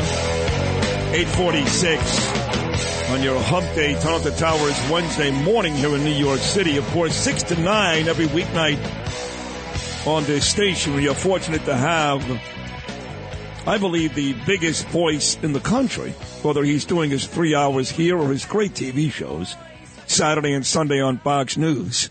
Mark Levin, and one of the best things I did in 2023 was restore that friendship, because I have to tell you, the last couple of months, especially since the October 7th attacks, on and off the air, mostly off the air, Mark Levin has helped keep me sane. Texts me quite a bit. I text him, and we have great conversations. You know, his wife, Julie, had back surgery during the vacation, but yet she wrote one of the greatest columns you'll ever read. Forget about CRT. Forget about slavery, all the nonsense they inundate our kids with in New York City day in and day out. This column that she wrote, Miss Levin, you can't be a settler or occupier in your own land, should be mandatory reading material for every kid across this country so they get to know the history of Israel. It didn't start October the 7th with the Palestinians. It didn't start in the early 2000s either. Been a long time. Anyway, with that said, here he is, the great one himself, my dear friend, Mark Levin. Mark, Happy New Year, buddy. How are you? My brother, you too. You know, we end every text with I love you. People are going to start to talk. My wife already is. I tell you I love you more than I tell her. But on a serious note, it's true, because you've been great. You've been great for me. I really took this hard, October the 7th. I know a lot of folks in the media act as if, but I took this really hard. A lot of the things that I enjoyed immensely October the 6th, I just don't anymore. And you do too. So this is all very, very sincere. And it's not getting any better. I have to tell you, I feel like it's getting worse, Mark Levin. Oh, it is getting worse. The South African government is a Jew-hating government. They're going to The Hague to get Israel prosecuted for genocide, if you can believe that. And that case is opening, and Netanyahu's trying to get Dershowitz to argue on behalf of the state of Israel. I think people need to realize it's that tiny little speck in the middle of these genocidal regimes. They're either monarchies, dictatorships, Islamic regimes. There's not a single democracy or republic among them, and they never intend to be. They kill their own people. They lock up their own people. They torture their own people. They rape their own people. And there's a lot of Islamophobia going on in the Middle East, Muslim against Muslim. But people need to realize, some folks say, why does this matter to us? I don't know. Bethlehem's in the Middle East. Wasn't Jesus born in Bethlehem? Yeah. Abraham, Moses. The history of Western civilization started in the Middle East. And there's only one country that's defending it with its own lives, and that's the state of Israel. All the Jews that used to be throughout the Middle East are gone. All the Christians, pretty much, that used to be out the Middle East are gone. And so this is an effort to clean out the Middle East, to purify, quote-unquote, the Middle East. And they want to do it in the rest of the world, too. I don't understand this. These same Islamists that want to destroy the Jews in Israel attacked us on 9/11. It's the same ideology, the same group. of fanatics. You can see them in our own streets. You can see how they're changing our own country, our universities and colleges. It is a disaster. This is a throwback to the 7th century, not even the 9th century, the 7th century. And we either stand up to it or it's going to devour us, including in our own country, because we're weak. We are so weak. We're weak. Yep, we're so weak. We don't even assimilate people, Sid, anymore into our own culture. No. We've surrendered our culture. You know what's frustrating to me, too, Mark, is that people are so ignorant. They don't do their homework. They don't watch Mark Levin on Fox News or listen to us on this station. And they go, I don't like the Jews, so I'm okay with this. Well, let's say that's true. You don't like the Jews. Well, that makes you an anti-Semite and a bad person, but okay, fine. If you're Christian, if you're watching the news, they are also killing Christians all over the world, including in the Middle East. It's not just Jews. It's Christians, too. So my question is, where is the support from the non-Jews who are also being slaughtered all over the world? Let me tell you a secret. The evangelical Christians are more supportive of Israel than the liberal, secularist, self-hating Jews. And I mean this strongly, and they're all over the media. You can see it particularly on CNN. And I raised a question about a couple of them over there, and I was called an anti-Semite. It's the most hilarious thing how sick these people are. And but they take Hamas as I just read a piece on Yahoo News. 22,000 Palestinians have been killed, they say. And they even cite the Hamas Health Network. Who the hell cites a terrorist organization for statistics? And they keep doing it day after day, week after week. And then I should mention something. It's a little inside baseball, but your audience might be interested. The left in our country, like the left in Israel, they're nuts. They're absolute Marxist kooks. And they're trying to overthrow Netanyahu in the middle of this war. And they claim democracy when the judiciary in Israel is an oligarchy. Do you know the judges, the justices on the Supreme Court of Israel voted 8-7 2 days ago that their parliament has no say at all in the court system there? And do the people in our audiences know this is the only Supreme Court in the free world that appoints its own members, that confirms its own members, and says there's not a damn thing the elected elements of that society can do. And the left in our country and in that country, and the media is so horrendous, says that Netanyahu is trying to destroy the independence of the judiciary. It's a judicial tyranny over there. Yeah, I did see the Politico story, which you sent to me, too. Thank you again, Mark Levin, that talked about all of that. No paywall. I remember that, too. But, Netanyahu has been coming under fire everywhere. Now, look, I can't act as if I know. I mean, we're both parents, Mark, and I couldn't imagine my child being held hostage. If God forbid that was the case, I may be on their side. But it's not my story, okay? My story is I want Israel to just demolish these people and destroy Gaza if they have to. But the parents don't feel the same, and they have been in the streets. They have been in the streets protesting Benjamin Netanyahu, and I have to tell you that disappoints me. I know when this is all said and done, whenever it is, that he may be on his way out. But right now, to protest Netanyahu is a bit much, no? Well, I was telling my audience last night, 4 members of my family and I watched Torah 2 nights ago. It's a great movie about the attack on Pearl Harbor. I don't remember the outrage against FDR when we got attacked. The outrage was focused on the Japanese for what they did to us. Despite all the incredible incompetence up and down the military chain, the diplomatic chain, which was outrageous. The signs were there over and over and over again. And FDR is celebrated to this day, as is Marshall, as were most of the generals at the time. The focus is supposed to, and I don't remember us taking off on George W. Bush after 9/11 either, 11 months into his presidency.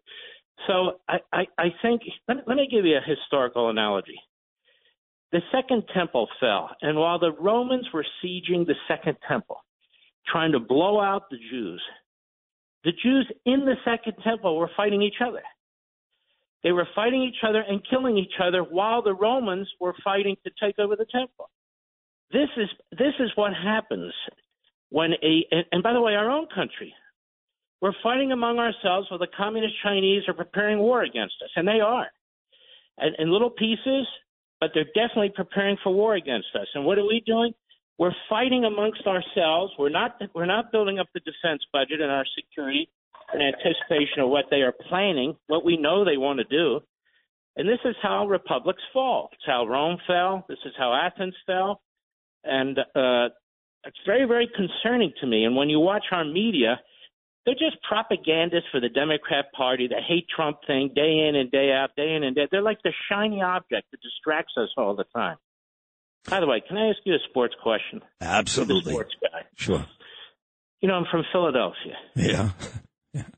I can't stand watching my Eagles anymore. It's like, what the hell happened to this team? Can you explain this to me? Well, you have to understand, Mark, I'm a diehard Giant fan, and I hate the Eagles like we hate Hamas. I mean, I'm being honest. So I'm enjoying every second of it. I don't know. Jalen Hurts doesn't look the same. You know, they don't run the ball as well as they did last year. And defensively, they don't make big stops when they need to. But I have to admit I'm enjoying it. Sid. They can't stop anything in the middle of the field. I know. I know.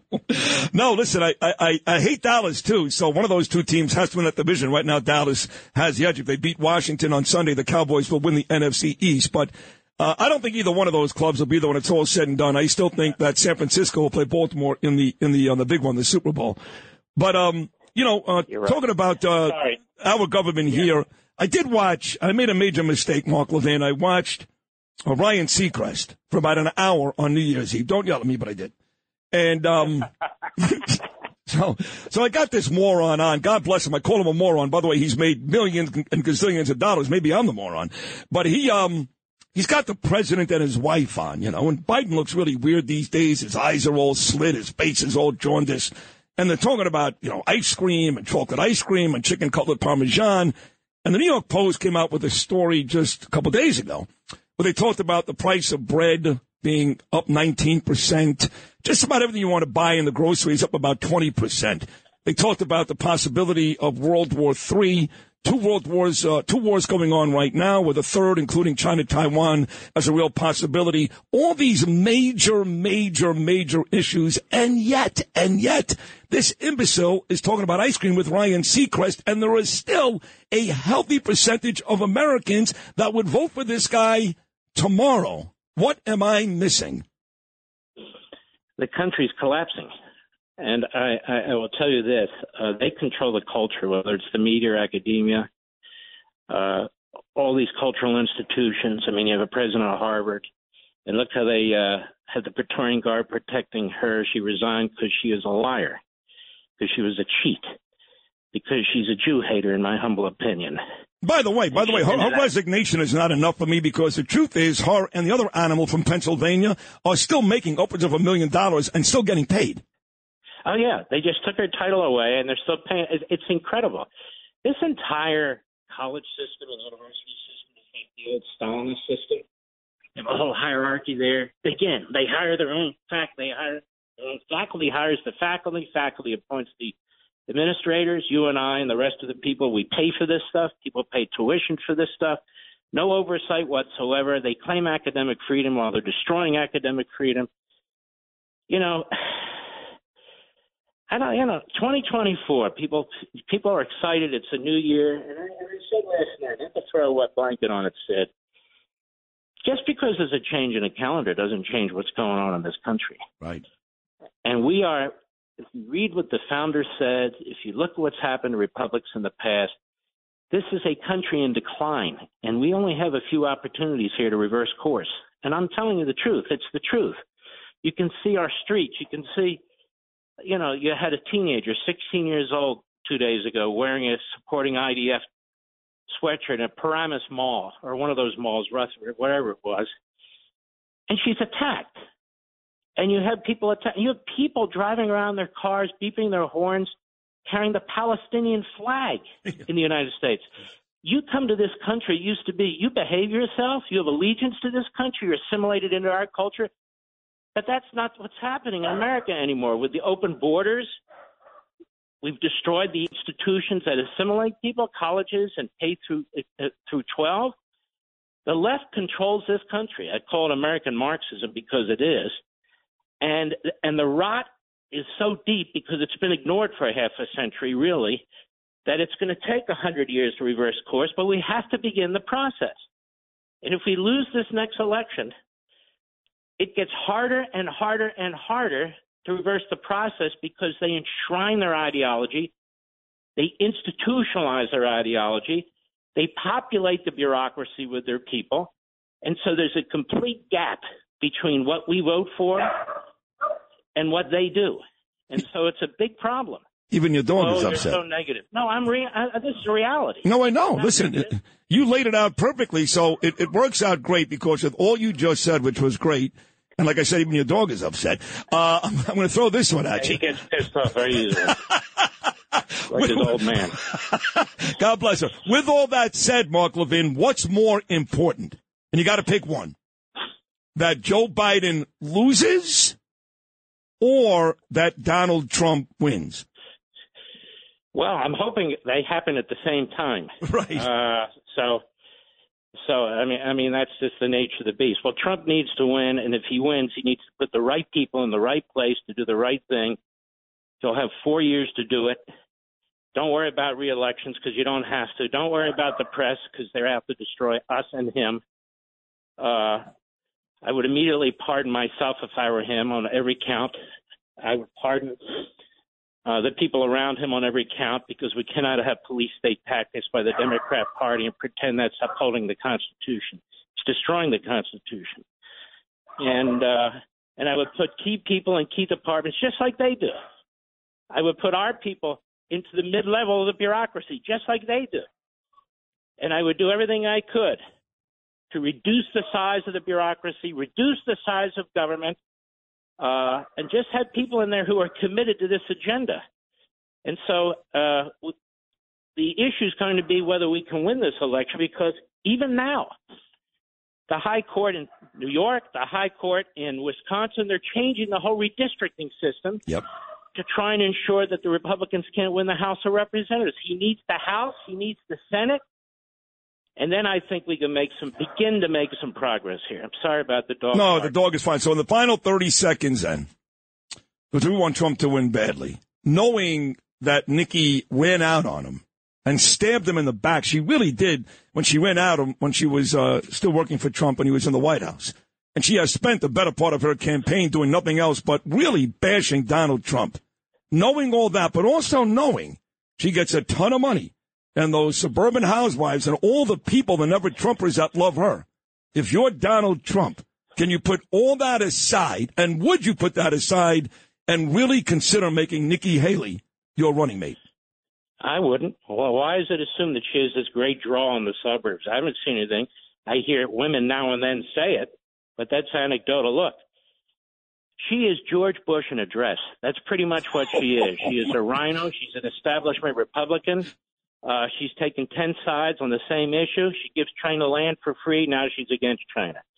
She encourages the importation of Palestinians, and then she's against. She's against Wall Street. Now she's sucking up to it, and they're funding her PACs and so forth. I don't trust her. I don't care if it's a she or a he or an in-between. It's time now to make a decision about individuals who we can rely on, not politics as usual, who we can rely on to do the right thing. And Nikki Haley, you read Pompeo's book, says this woman's not a team player. She's constantly looking for the next position. And so I fear leaks. I fear the same kind of stuff that would happen to Donald Trump that happened to him in the last administration, where he has these disgruntled employees who go off, who write books, who leak to the media to position themselves. No, I don't support her, and I don't trust her. And there's a lot of great – look, Elise Stefanik. You want to have a woman who's a conservative, who's principled. She's been fantastic. There's others too. You don't have to rely on Nikki Haley. Can you tell me 3 main things Nikki Haley did as governor? The answer is no. Well, she did take down the Confederate flag, I believe. Yeah, that was very, very. I mean, I don't listen. She took down the I'm with you. I can't stand Nikki Haley. I like Elise. I like Tulsi Gabbard. I would look at her. Nikki Haley, and you saw how I described her when I presented the question to you. I called her a backstabber. That's what she is. That's it. And if you ask somebody, maybe the lady who calls you or whomever, say, why do you like Nikki Haley? They can't tell you why. No. They can't. It's all me. She's a media creation. I'm tired of it. Forget it.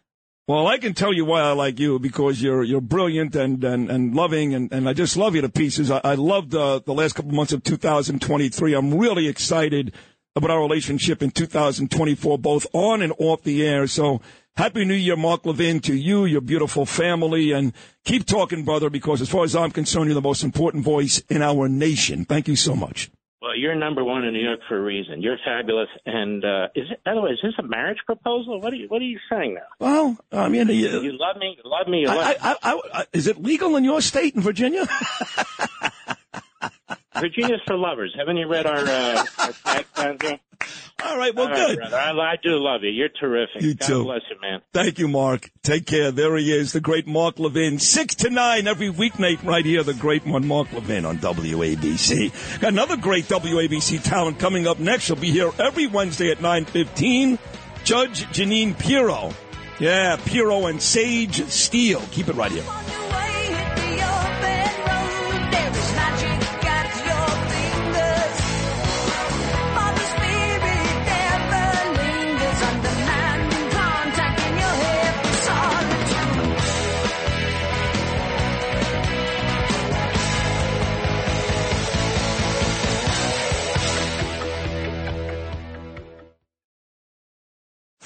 This is Sid and Friends in the morning. But you say he's just a friend. Oh, you're my best friend. 77 WABC.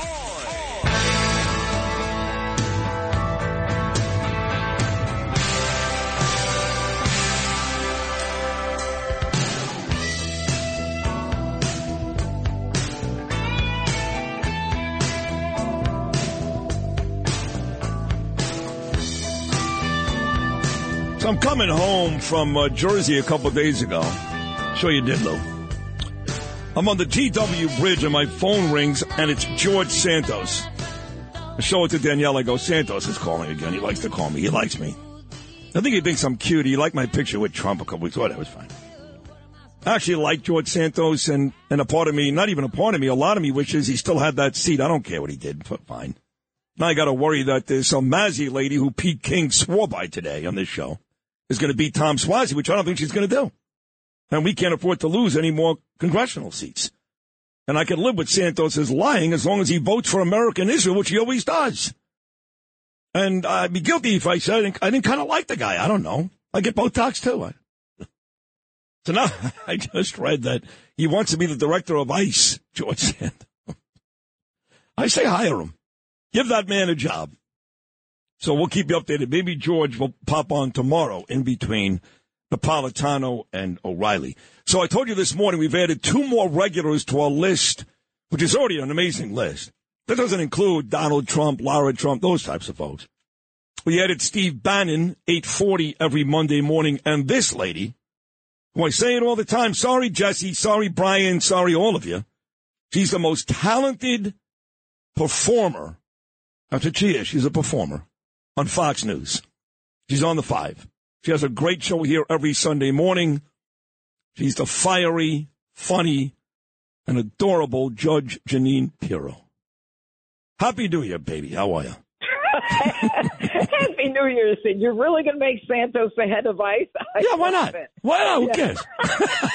You can't be any worse than Mayorkas, and Mayorkas has already set the tone. You got to lie through it. I mean, that's a qualification. Right. You know? Perfect. He's perfect. Yeah. Why not? So I just had Mark Levin on, and we ended the conversation talking about Nikki Haley. One thing that me, Levin, and Bannon all have in common is that we don't like Nikki. We think she's a backstabber. I know she's a backstabber. She walked out on Donald. She didn't have to. She spent her whole campaign killing Trump. Some crazy person yesterday said if he takes her on, they're going to kill him like Lee Harvey Oswald. That's a bit much for me. But the point is, we don't like Nikki Haley. I like Elise Stefanik. I like Tulsi Gabbard. I'm not sold on Nikki Haley. What about you? Well, look, Nikki Haley is very much an establishment figure. I mean, she always has been. And I'll never forget, I don't know where I was, but I was sitting on the dais. It's within the last 2 years. And I was sitting on the dais, and she was the keynote speaker. And she had a crowd that was eating up everything that she was saying. And the amazing part of it, Sid, is that she just read every word from the teleprompter. She couldn't go off script. I think she's afraid of what? I don't know what she's afraid of. But, you know, it just kind of reaffirmed in my mind that she is very much a rhino, very establishment. And what bothers me is she was so friendly to China. She thought China was, like, terrific. She was glad to, I don't know, she gave them land, sold them land. I mean, That's correct. She was in the administration. How could she not know that? I mean, Trump was all over talking about TikTok and everything else. And now she's on the board, as Vivek talks about. You know, I don't want our country to be involved in wars for the next 20 years and young men and women who go to other places and spill their bloods and come back with fewer limbs than they started with.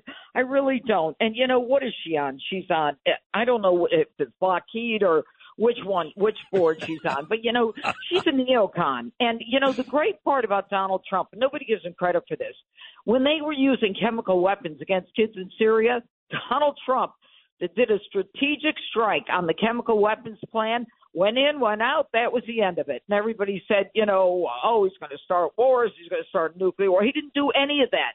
Nobody dared, step on Superman's cape when he was president. Nobody. And so my fear is with her, although, you know, Democrats seem to like her, and they say women like her. Well, I'll tell you why some women like her. Some women like her because she made the most intelligent argument about abortion. But does that mean she should be the vice president of the United States? I don't know. That's up to Donald Trump. But, you know, I've got her pegged in my mind as someone who is establishment. But speaking of establishment, I want to say something. I'm so damn happy that Claudine Gay is gone, and I want to know why it took so long for her to be gone. And when she, in her statement leaving Harvard, says, I felt frightened.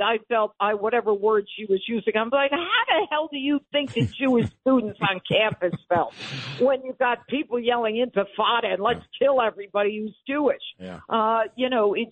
It was about time. And that's, of course, but and Elise Stefanik made this point with you guys on Fox yesterday. The reason why it took this long is because there's a huge cover up at Harvard. And I hate to say this, and I'm not saying it's for every African-American person, but anytime a black person gets fired in this country, they claim racial animus. And this idiot did the same thing yesterday. There's no racial animus. You were guilty of plagiarism, anti-Semitism. You've got more isms on your resume than anybody in the industry.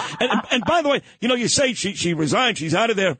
Janine, it's not a complete win because the truth is, with her at Harvard and McGill at Pennsylvania, they both are collecting still nearly $1 million salaries. I'm not okay with that.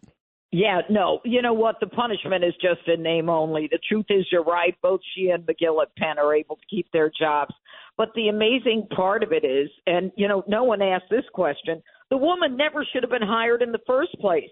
She's a classic example of DEI and diversity, equity, inclusion, and all that craziness. The woman had 11 journal articles, never wrote a book, and is alleged to have plagiarized 50 times, 50 credible allegations of plagiarism. If you want a black president of Harvard, if you're so desperate for that, a black female, get Dr. Carol Swain. She's a smart woman. Yes. She's a savvy woman. She is brilliant. Put her on.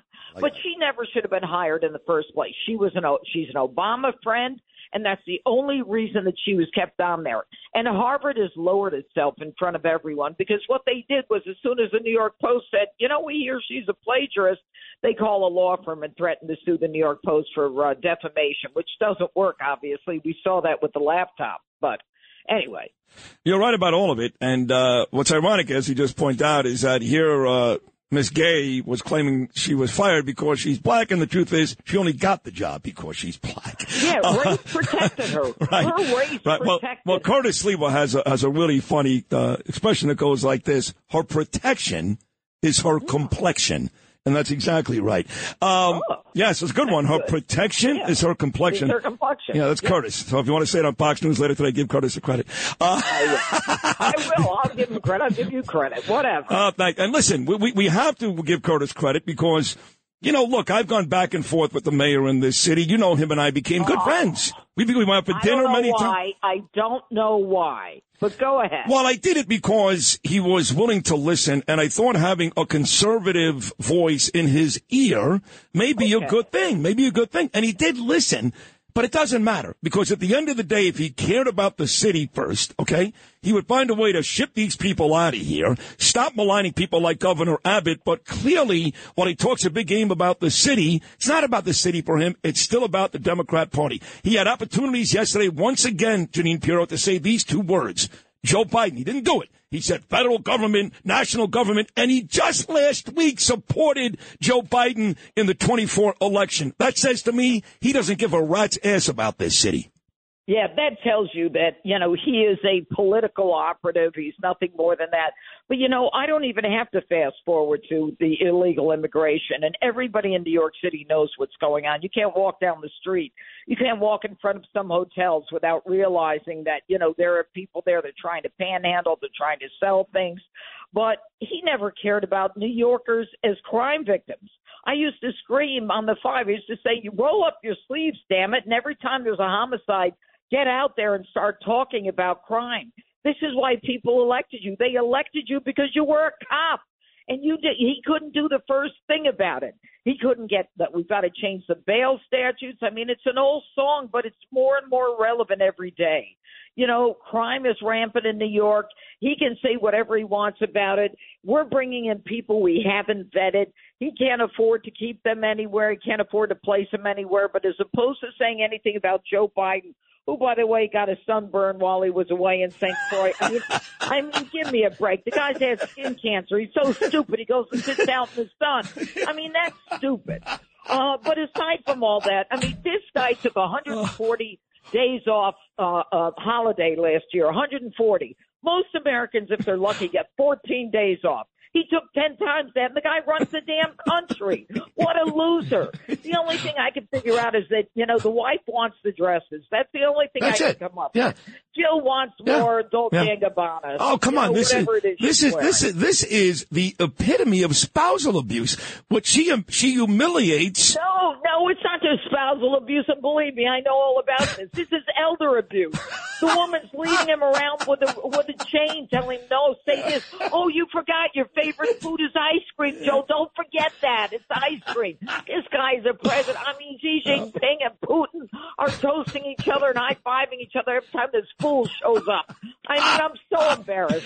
I have anxiety. Every time the guy's going to show up at a press conference, I know. I get heart palpitations. Me too. I don't know if he's going to fall off the stage or talk to a dead person. I have no idea. But that brings us to our friend Donald Trump, and you were just down in Florida.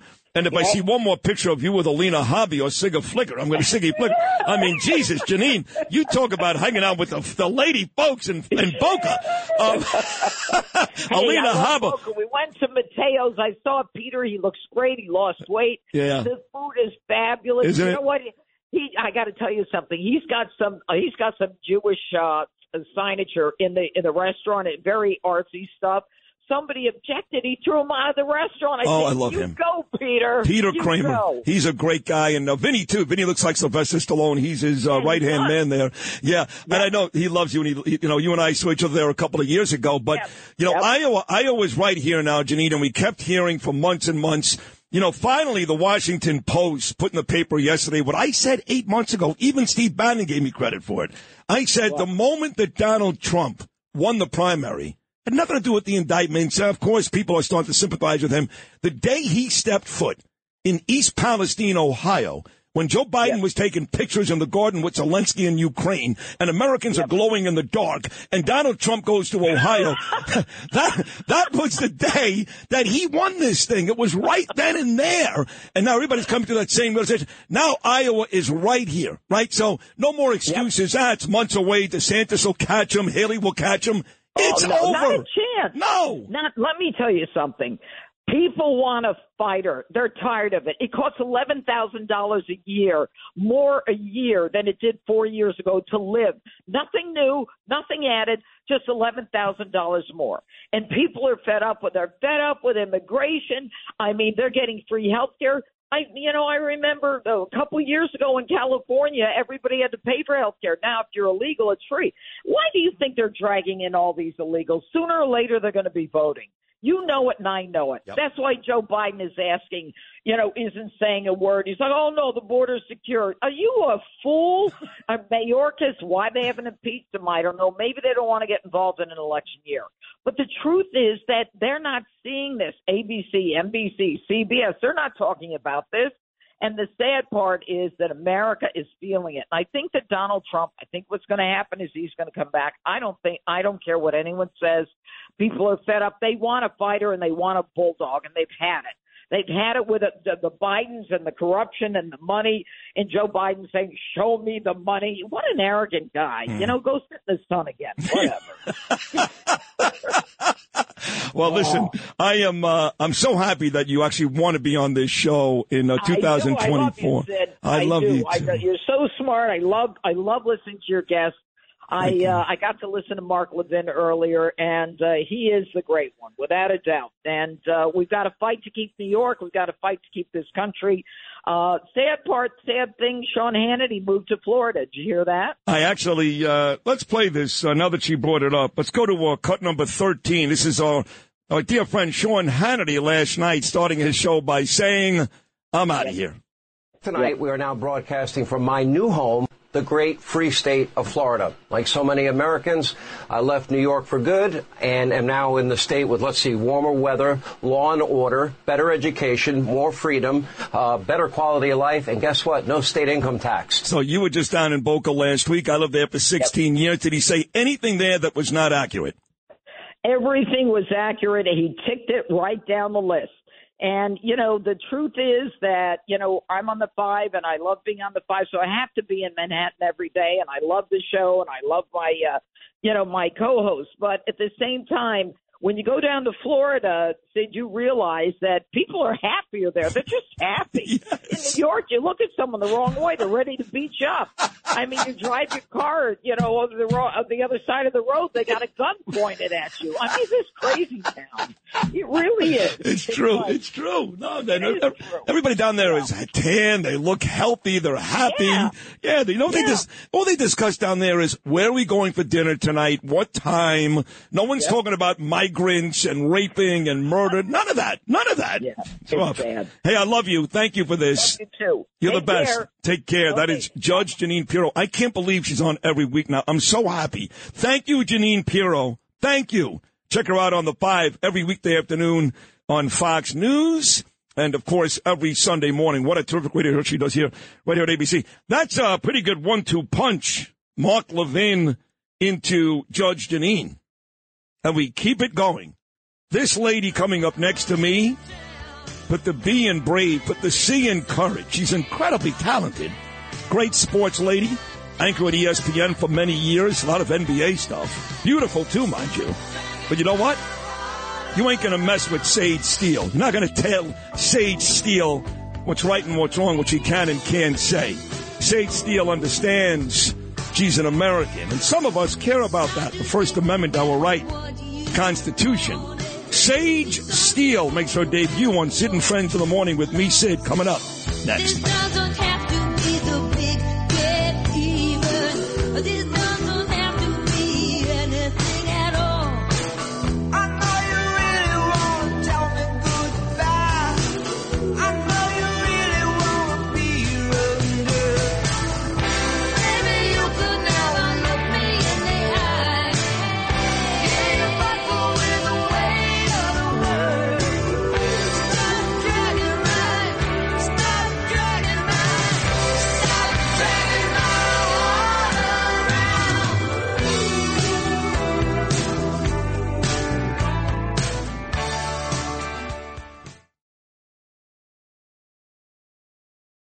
Sid and Friends in the Morning. 77 WABC.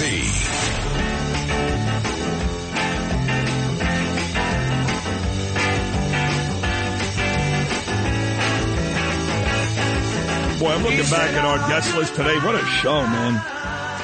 God, what a great show, huh? Arthur Aidala, Curtis Slewa, Peter King, Mark Levin, and Jeanine Pirro. And then Sage Steele is about to make her debut on the show, and I'm a huge Sage fan. She great. 77 WABC. This is Sid and Friends in the Morning. No, I get by with a little help from my friends.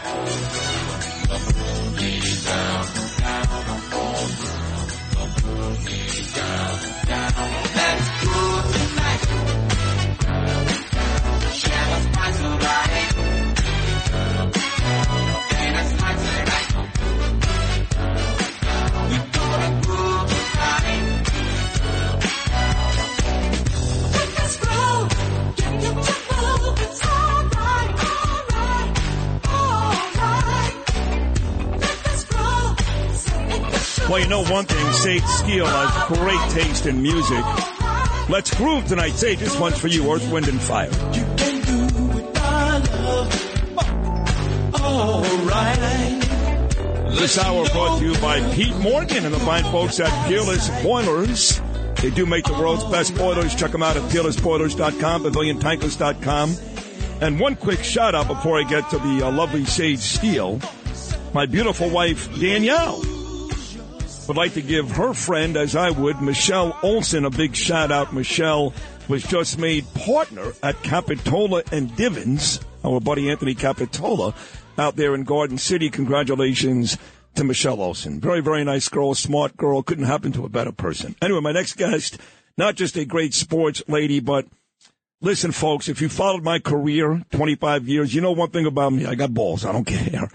And anybody who takes on, I believe, the bureaucracy in an attempt to make it right is a hero. So Sage Steele is that.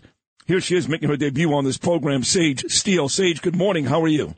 Good morning, Sid. I'm great. Thank you for having me on. And by the way, when someone says their favorite song is "Let's Groove Tonight," Earth, Wind, and Fire, like we're totally aging ourselves if that's our favorite song, right? I know. I'm okay with it. I'm fine with it. No, me too. I don't care. I'm afraid to even ask my 15-year-old son or 19-year-old daughter what their favorite song is. You know, by the way, hey, Lewis, isn't there a big concert this summer?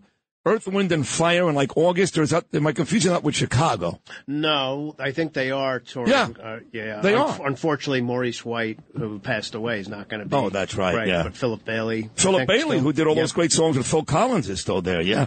So, Sage, for folks, because again, this is mostly politics. I do a lot of sports on this show, being I was reared on WFAN here in New York, and I'm still a sports guy to a certain extent. But this station is really a political station. They may not know your whole history. How does a smart, beautiful sports lady at ESPN all of a sudden no longer work at ESPN? What was the history? Oh, my gosh. Yeah. Oh, my goodness. How much time do you have? Well, okay. First of all, I'm going to start off by saying that I love what you do. I love what you guys do. And the reason why I wanted to come on is because you guys are patriots. You get it. And you don't nobody has to agree on everything, but it's just to be respectful and kind and the diversity of thought. That's everything for me. And I come from a military background. You know, my dad went to West Point. My dad actually broke the color barrier, the first black man ever to play varsity football at West Point. Is that right? He was a stud. Yes, 1966. Wow. He was a stud. He was All-American, East-West Shrine Game. He was actually drafted by the Detroit Lions back when they had 17 rounds in the NFL draft. Yeah. But even though the Lions knew he had to fulfill that 5-year military obligation, which turned out to be 23, and he's a retired colonel, and my dad is my hero and my best friend. So that's where my principle comes from, even though sometimes it's harder to stand true to that, right? When that's who you are, because it gets scary. When the you-know-what hits the fan, what are you going to do? Are you going to, stand up? At least try to discuss it, have conversations with your bosses in my case, try to make change, beg, or are you just going to go silent again, which I had my entire life. And at some point it gets tiring and I had to look myself in the mirror. So the story is basically I was silenced for my views. I went on a podcast with former Bears quarterback Jay Cutler. The podcast is now defunct, but I'd like to think my big mouth put him on the map that day. My God. He never thanked me, though. The dude should have thanked me before he ran off hunting in the woods. He's got all kinds of girl issues and Miami Dolphin issues, but he's fine. He made a lot of money, so he'll be okay. Yeah, congratulations. And by the way, people are like, oh, my God. I go, no. I said what I said, and I would say it again. Here's the thing. I went on his podcast because a publicist friend of his said, hey, he'd had like 2 shows. We need a woman. Would you come? I was like, absolutely. I'd never even met him, but sure. And, hey, his research team did their homework and picked out 3 topics that I'd been outspoken on in the past, years prior. The first one was about women in sports and kind of the evolution of it and how I experienced it. I graduated from college in 1995. So, like pre-internet, right. Black and white film, right? No, pre-internet and where it was just a different world. And so I was always the only female in a locker room, in an NBA locker room, in an NFL locker room for a long time. And I have strong opinions on women and professionalism while going in there and with your elbows out and making room for yourselves, And I also am a mother of 3 with 2 daughters who clothes matter. I always say women, we're really smart. We know what we're wearing. We know why. We know when. So don't be surprised if people look at you when you're wearing that into a locker room. I'll always say it doesn't mean men can't be better or shouldn't be better, but women are smart and we're responsible too. That blew me up. Number 2, he asked me about race and why it's important to me to be called biracial if asked, or if I'm filling out a census or something. In 2014, I went on The View with the crew, Whoopi and Barbara Walters, and Barbara Walters had a huge problem with the fact that I said I was biracial, not black. Barack Obama, president at the time. Yeah. And she's like, well, the president does. And I said, well, congratulations to the president. Yeah. It's interesting. He has he was raised by a white mother and a white grandmother. His black father was nowhere to be found. There's a book about it, but you do you. I'm going to do me. And I said it's important for me to be called biracial because I love my white mom as much as my black dad. Pretty sure my white mom was there when I was born that day. And I'm like, why wouldn't I celebrate the diversity of my family? That got me canceled. And then the third thing was being forced to take a vaccine, to maintain my job at ESPN and Disney. And I had to do it to keep my job, but I said it was sick. Disney didn't like it. I got suspended. The rest is history when I stood up for myself. By the way, my beautiful wife, Danielle, who I mentioned right before I brought you on, is also biracial. Black father, white mother. My children, my 2 beautiful kids, yes, Ava and Gabriel are part black. And I maintain that biracial women are the prettiest women in the world because they got the best of everything. We're all mixed up. Yeah. But you're right. I remember I used to cover the Giants for FAN. I did their pre- and post-game shows and the whole Lisa Olsen, Zeke Mowat thing from way back when. But, I know that you've also been pretty outspoken about males acting as if they were females competing in female sports. And look, for some reason, when I eviscerated Colin Kaepernick and others for kneeling during the national anthem, for some reason, State Steele, that became a racial thing. It was never racial for me. I don't care if you're white or black. When you kneel during the national anthem for your father, for example, he is a hero, God bless him, you're spitting right in his face. But if I'm a white guy and I say that, I'm a racist. I'm not okay with that. Listen, you're absolutely right, but it's funny. I just tweeted to my dear friend Michelle Tafoya, who I absolutely love. I love her too. Yes, she's as classy as they get, and the best at her job probably ever. A job that's much harder than people realize. And I just tweeted at my girl Michelle just because she was asking Mark Lamont Hill why he said they must hire a black woman as the next president of Harvard. And I just tweeted, listen, you can't have conversations with people like Mark because they want racism to remain. It's way too profitable for them to stop the BS. And so to me, it's a waste of time to have a conversation. That's why I don't engage on Twitter with those people because they're useless in my life if they are trying to make this country worse, and they're doing a good job of it right now. I got in trouble. My first real social media blow up was in right after Trump was elected in 2016, and I said something about Mike Evans, the awesome Buccaneers receiver who I really like. He was, kneeling, which, I don't agree with it, but that is their right. But afterwards, he was asked why he was kneeling, and he just thought it was a disgrace that Trump was elected. Oh, by the way, he didn't vote. So I retweeted something that ESPN had tweeted and ripped on him, and because I am a woman of color, because I'm black, because I'm biracial, call me whatever it is. He's biracial as well, I think, Mike Evans. I'm not allowed to criticize him. I am a sellout, and all the names that I'm called on a daily basis that I can't repeat on your radio show. Sure you can. Because if you Here you can, by the way, Sage. I'm not ESPN. I don't give a rat's ass. Well, but the words are gross to me. Yeah. I got a potty mouth at times, but there's certain words that I will never use. Of course. And it's coming from they're just ugly comments that black people use against other black people when you don't fall in line, right. Which to me is one of the biggest problems that no one touches on, right? Is so if we're trying to make this country better, and as African Americans, as black people, but then if one black person doesn't believe like they quote unquote should, they're a racist, they're a sellout, they're a coon, they're all of these things. Are you kidding me? And so that is so divisive, but people are afraid to talk about that part. It's such a double standard, and I just refuse to be silent about it anymore because I love our country too much, and I think the diversity of it is what makes us great. But when we tear each other down for thinking differently, that actually is so insulting. It's like, oh, all people with black skin must believe the same, must vote the same, must act the same, must marry the same. Well, that you're making it sound like we're stupid and can't think for ourselves. It's embarrassing.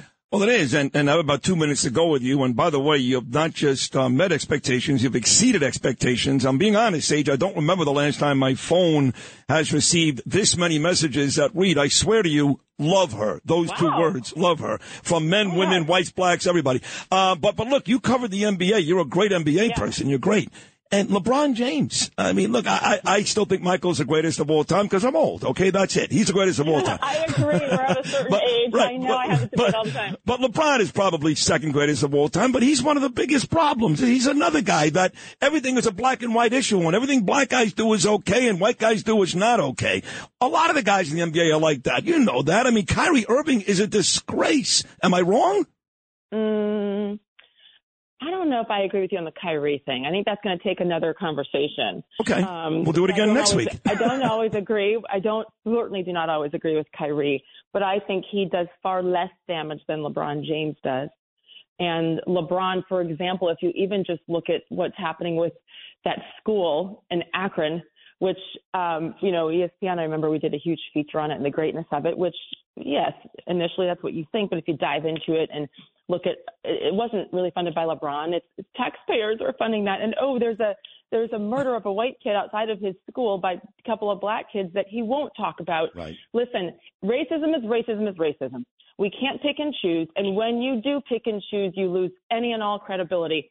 LeBron is an incredible player. Obviously, top five in my mind, one of the all-time greats. I love him as a player. I hate that he inserts himself where he's completely clueless. And he needs to have better people around him to educate him. Or maybe they're uneducated too. I don't know. Here's the best part. Of being a sportscaster for 28 years, I was always able to separate. And I think it's really important. You can separate someone's talents, skills on the court, on the field, whatever, from their politics, yes, frankly. And that's how I think it is. That's how I lead my life, with friendships, with relationships, everything. And if we don't, then we are contributing to the downfall of this society. Separate, it's okay. Great basketball player, clueless in every other way. Well said. I got to tell you, we have to wrap this up because I got another show coming up next. But I don't know what you're doing 6 to 10 weekdays, but I got a chair to my left right here. Well, I'm unemployed right now. I mean, it's really weird. So, and I'm up outside of Hartford, Connecticut. Where ESPN is. I need to come down your way. I need to find a life. I have no life right now. You should come here. Okay, we will. Text me. We'll talk. All right, we will talk. You were brilliant today. We'll do it again very soon. I will text you. Thank you so much. Keep talking, Sage. God bless you. Thank you for having me. Thank your father, too. He's a hero. From all of us, thank your father. That is it. That is Sage Steele, and she was every bit as good, probably better than any of you could have imagined. Sage Steele, baby. Let's get her here. John, Chad, you're listening? Let's get her here.